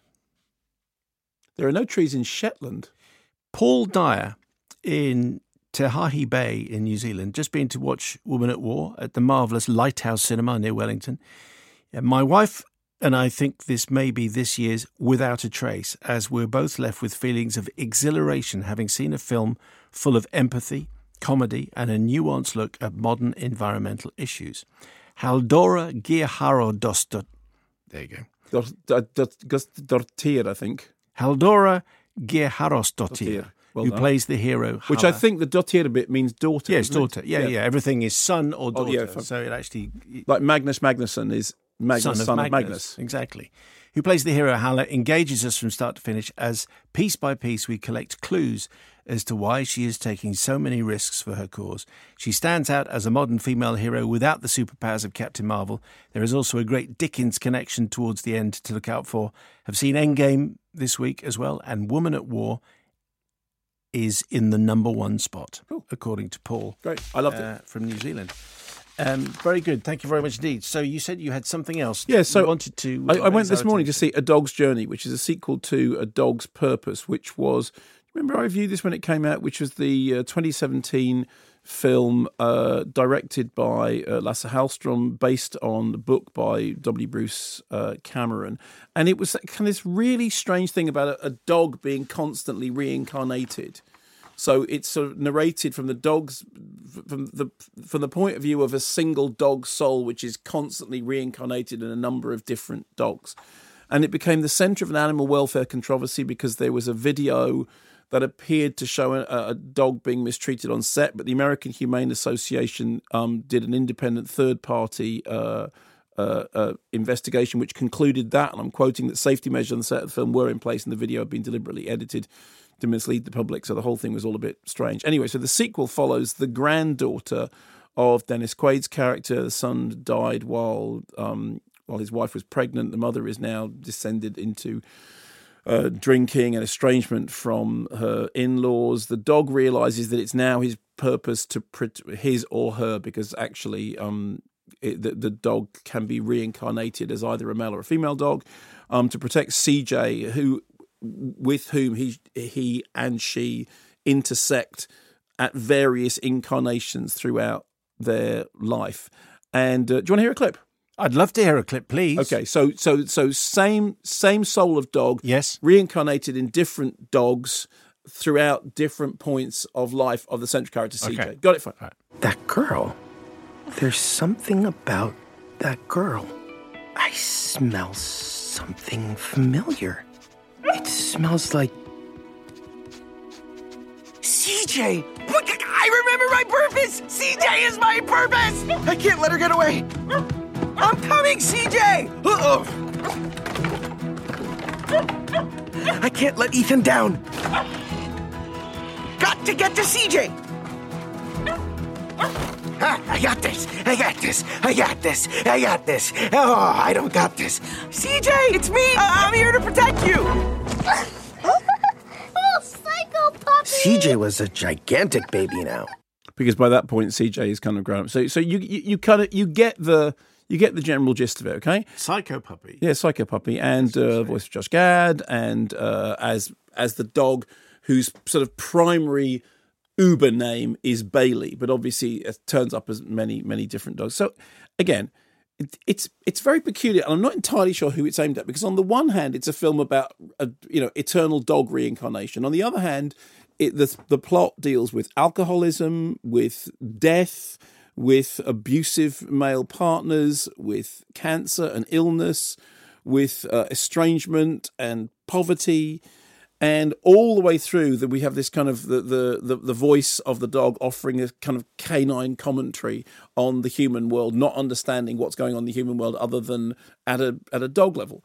And I mean, yes, it's completely daft and all the rest of it. But here's the thing. See, firstly, I'm a dog lover, and you really have to do very, very little to make me go, okay. So I timed it, 9 minutes in, shed a tear. Literally 9 minutes into the film, I shed a tear. Dear. And then, although it's terribly emotionally manipulative and all the rest of it, there were 3 other moments when I could feel the movie reaching out and grabbing my heartstrings and doing the thing.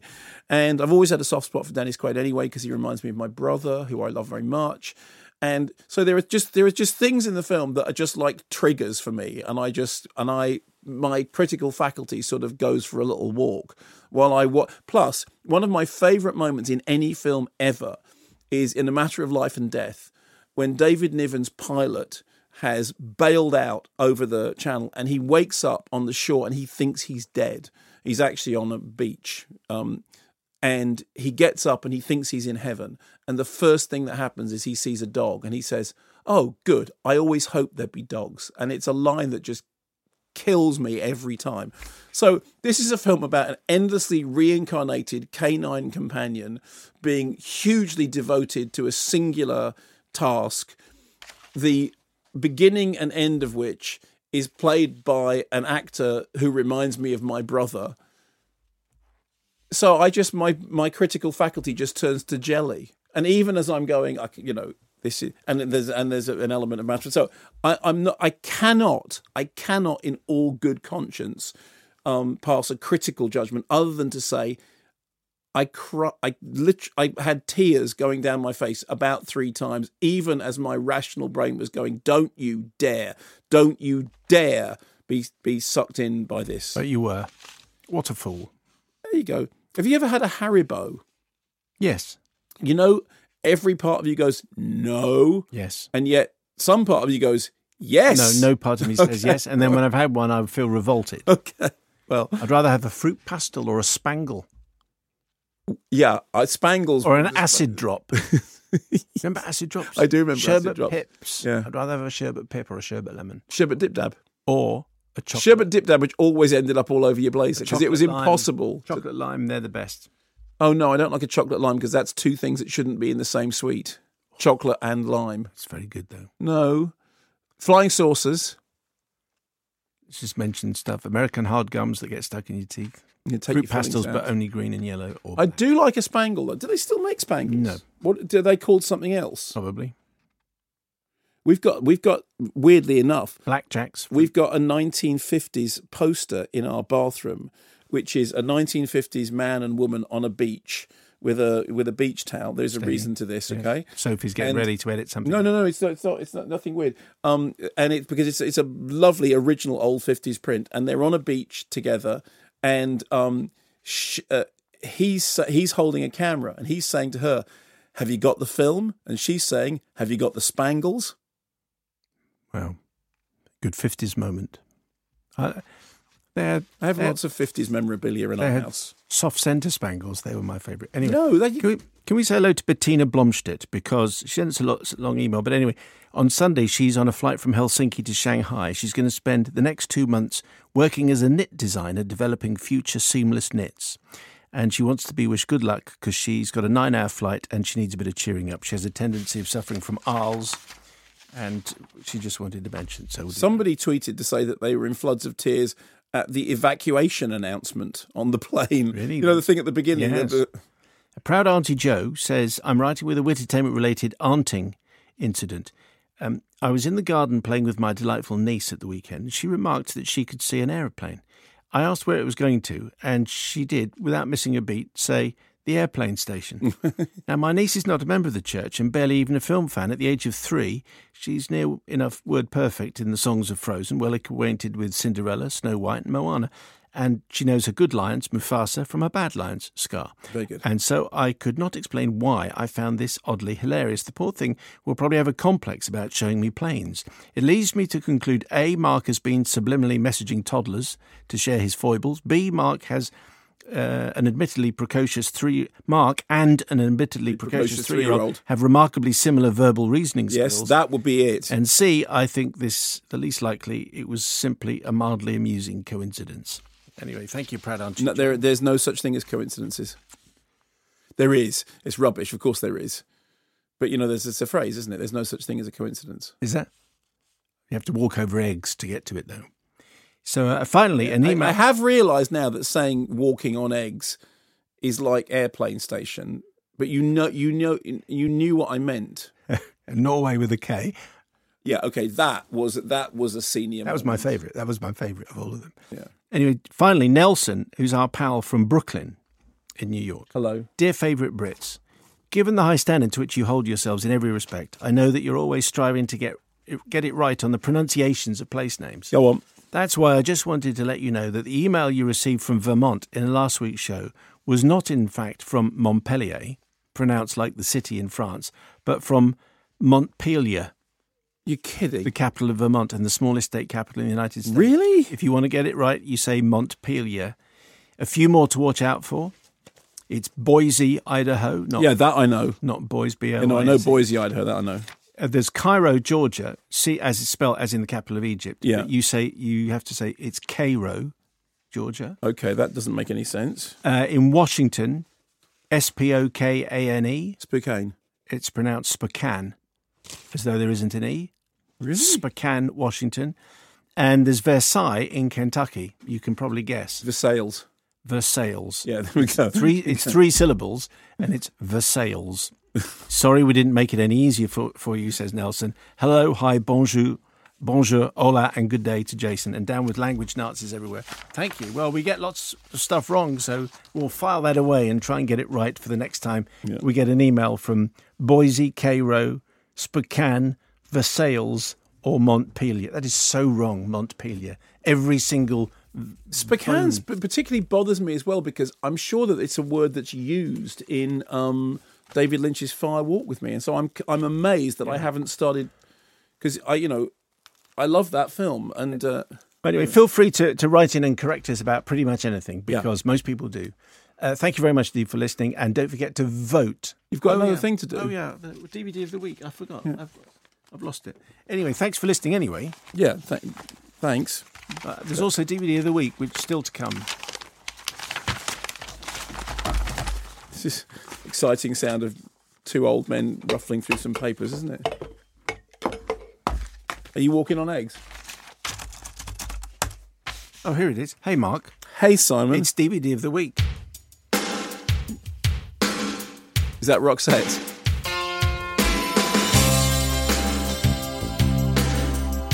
It's not even funny. You might be wetting yourselves next door. Is this It Must Have Been Love? Yes. There you go, there's the answer. Roxette, the worst band in the world. It's certainly the most boring band in the world. Seth Rogen assumed that I was an Ace of Base fan. I know, but I thought that was a particularly killer. I think they're even worse, actually, but they just were never... I also never understood that thing about all that she wants is another baby. What was that about? I don't know. That was Ace of Base, right? That was Ace of Base. That was rubbish. Ace of Bass. I think, can he have that? Can he have Ace of Bass? It's over music as well, be difficult to edit. Oh, this is just disgusting. Close my eyes, and I want to stick pins in my eyes.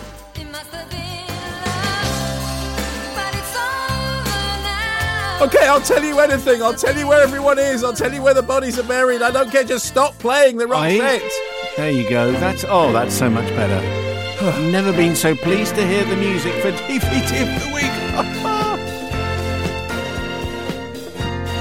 Hey, Mark. Hey, Simon. This is completely surplus to all requirements. It's like being smacked in the face with a comedy mallet of shrieking grimness. That's what you said about one of the contenders for DVD of the week. Oh, was it? Yes.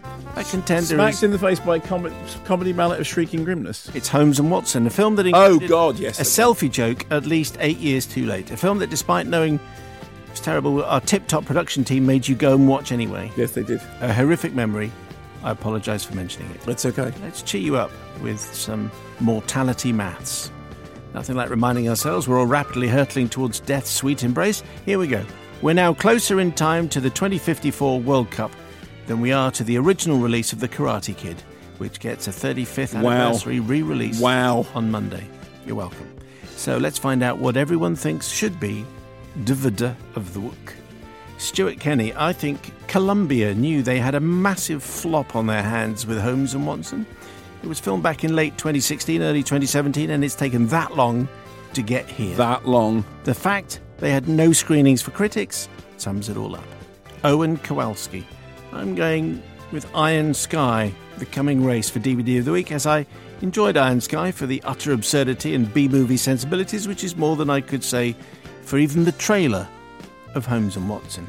Matthew Hudson.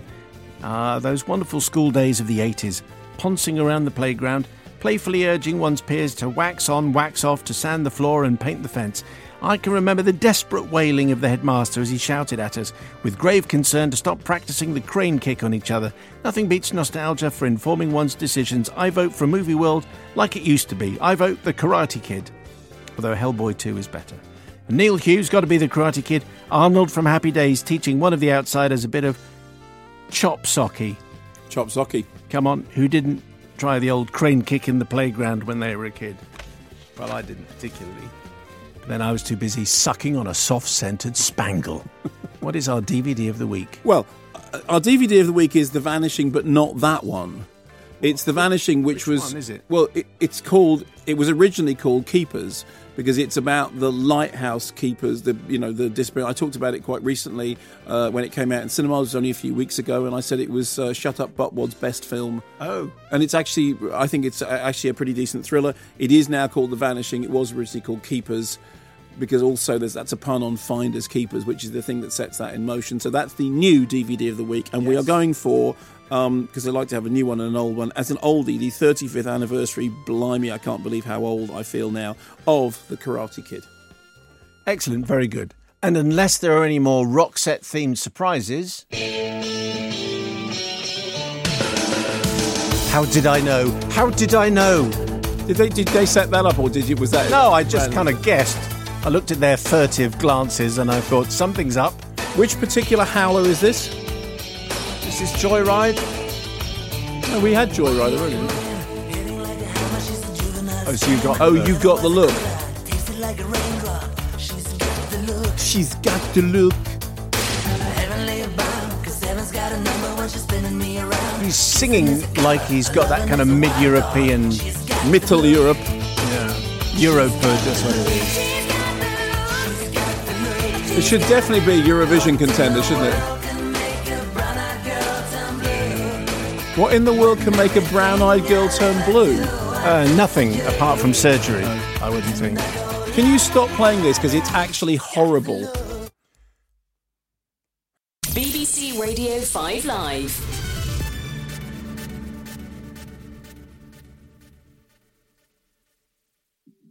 Hello, my name is Peter Crouch, and 5 Live have brought That Peter Crouch podcast back for a second season. This time we're going to delve even deeper into the mad world of professional football. This is from Jason. Hi, Peter. A pal of mine lives in Spain. Over there, you are known as the asparagus. Oh! I assume asparagus is a long, thin... What do you mean you assume? You've never seen an asparagus? That Peter Crouch podcast with me, Peter Crouch. It is really nice going... Listen, I am not adverse to an Listen and subscribe now on BBC Sounds.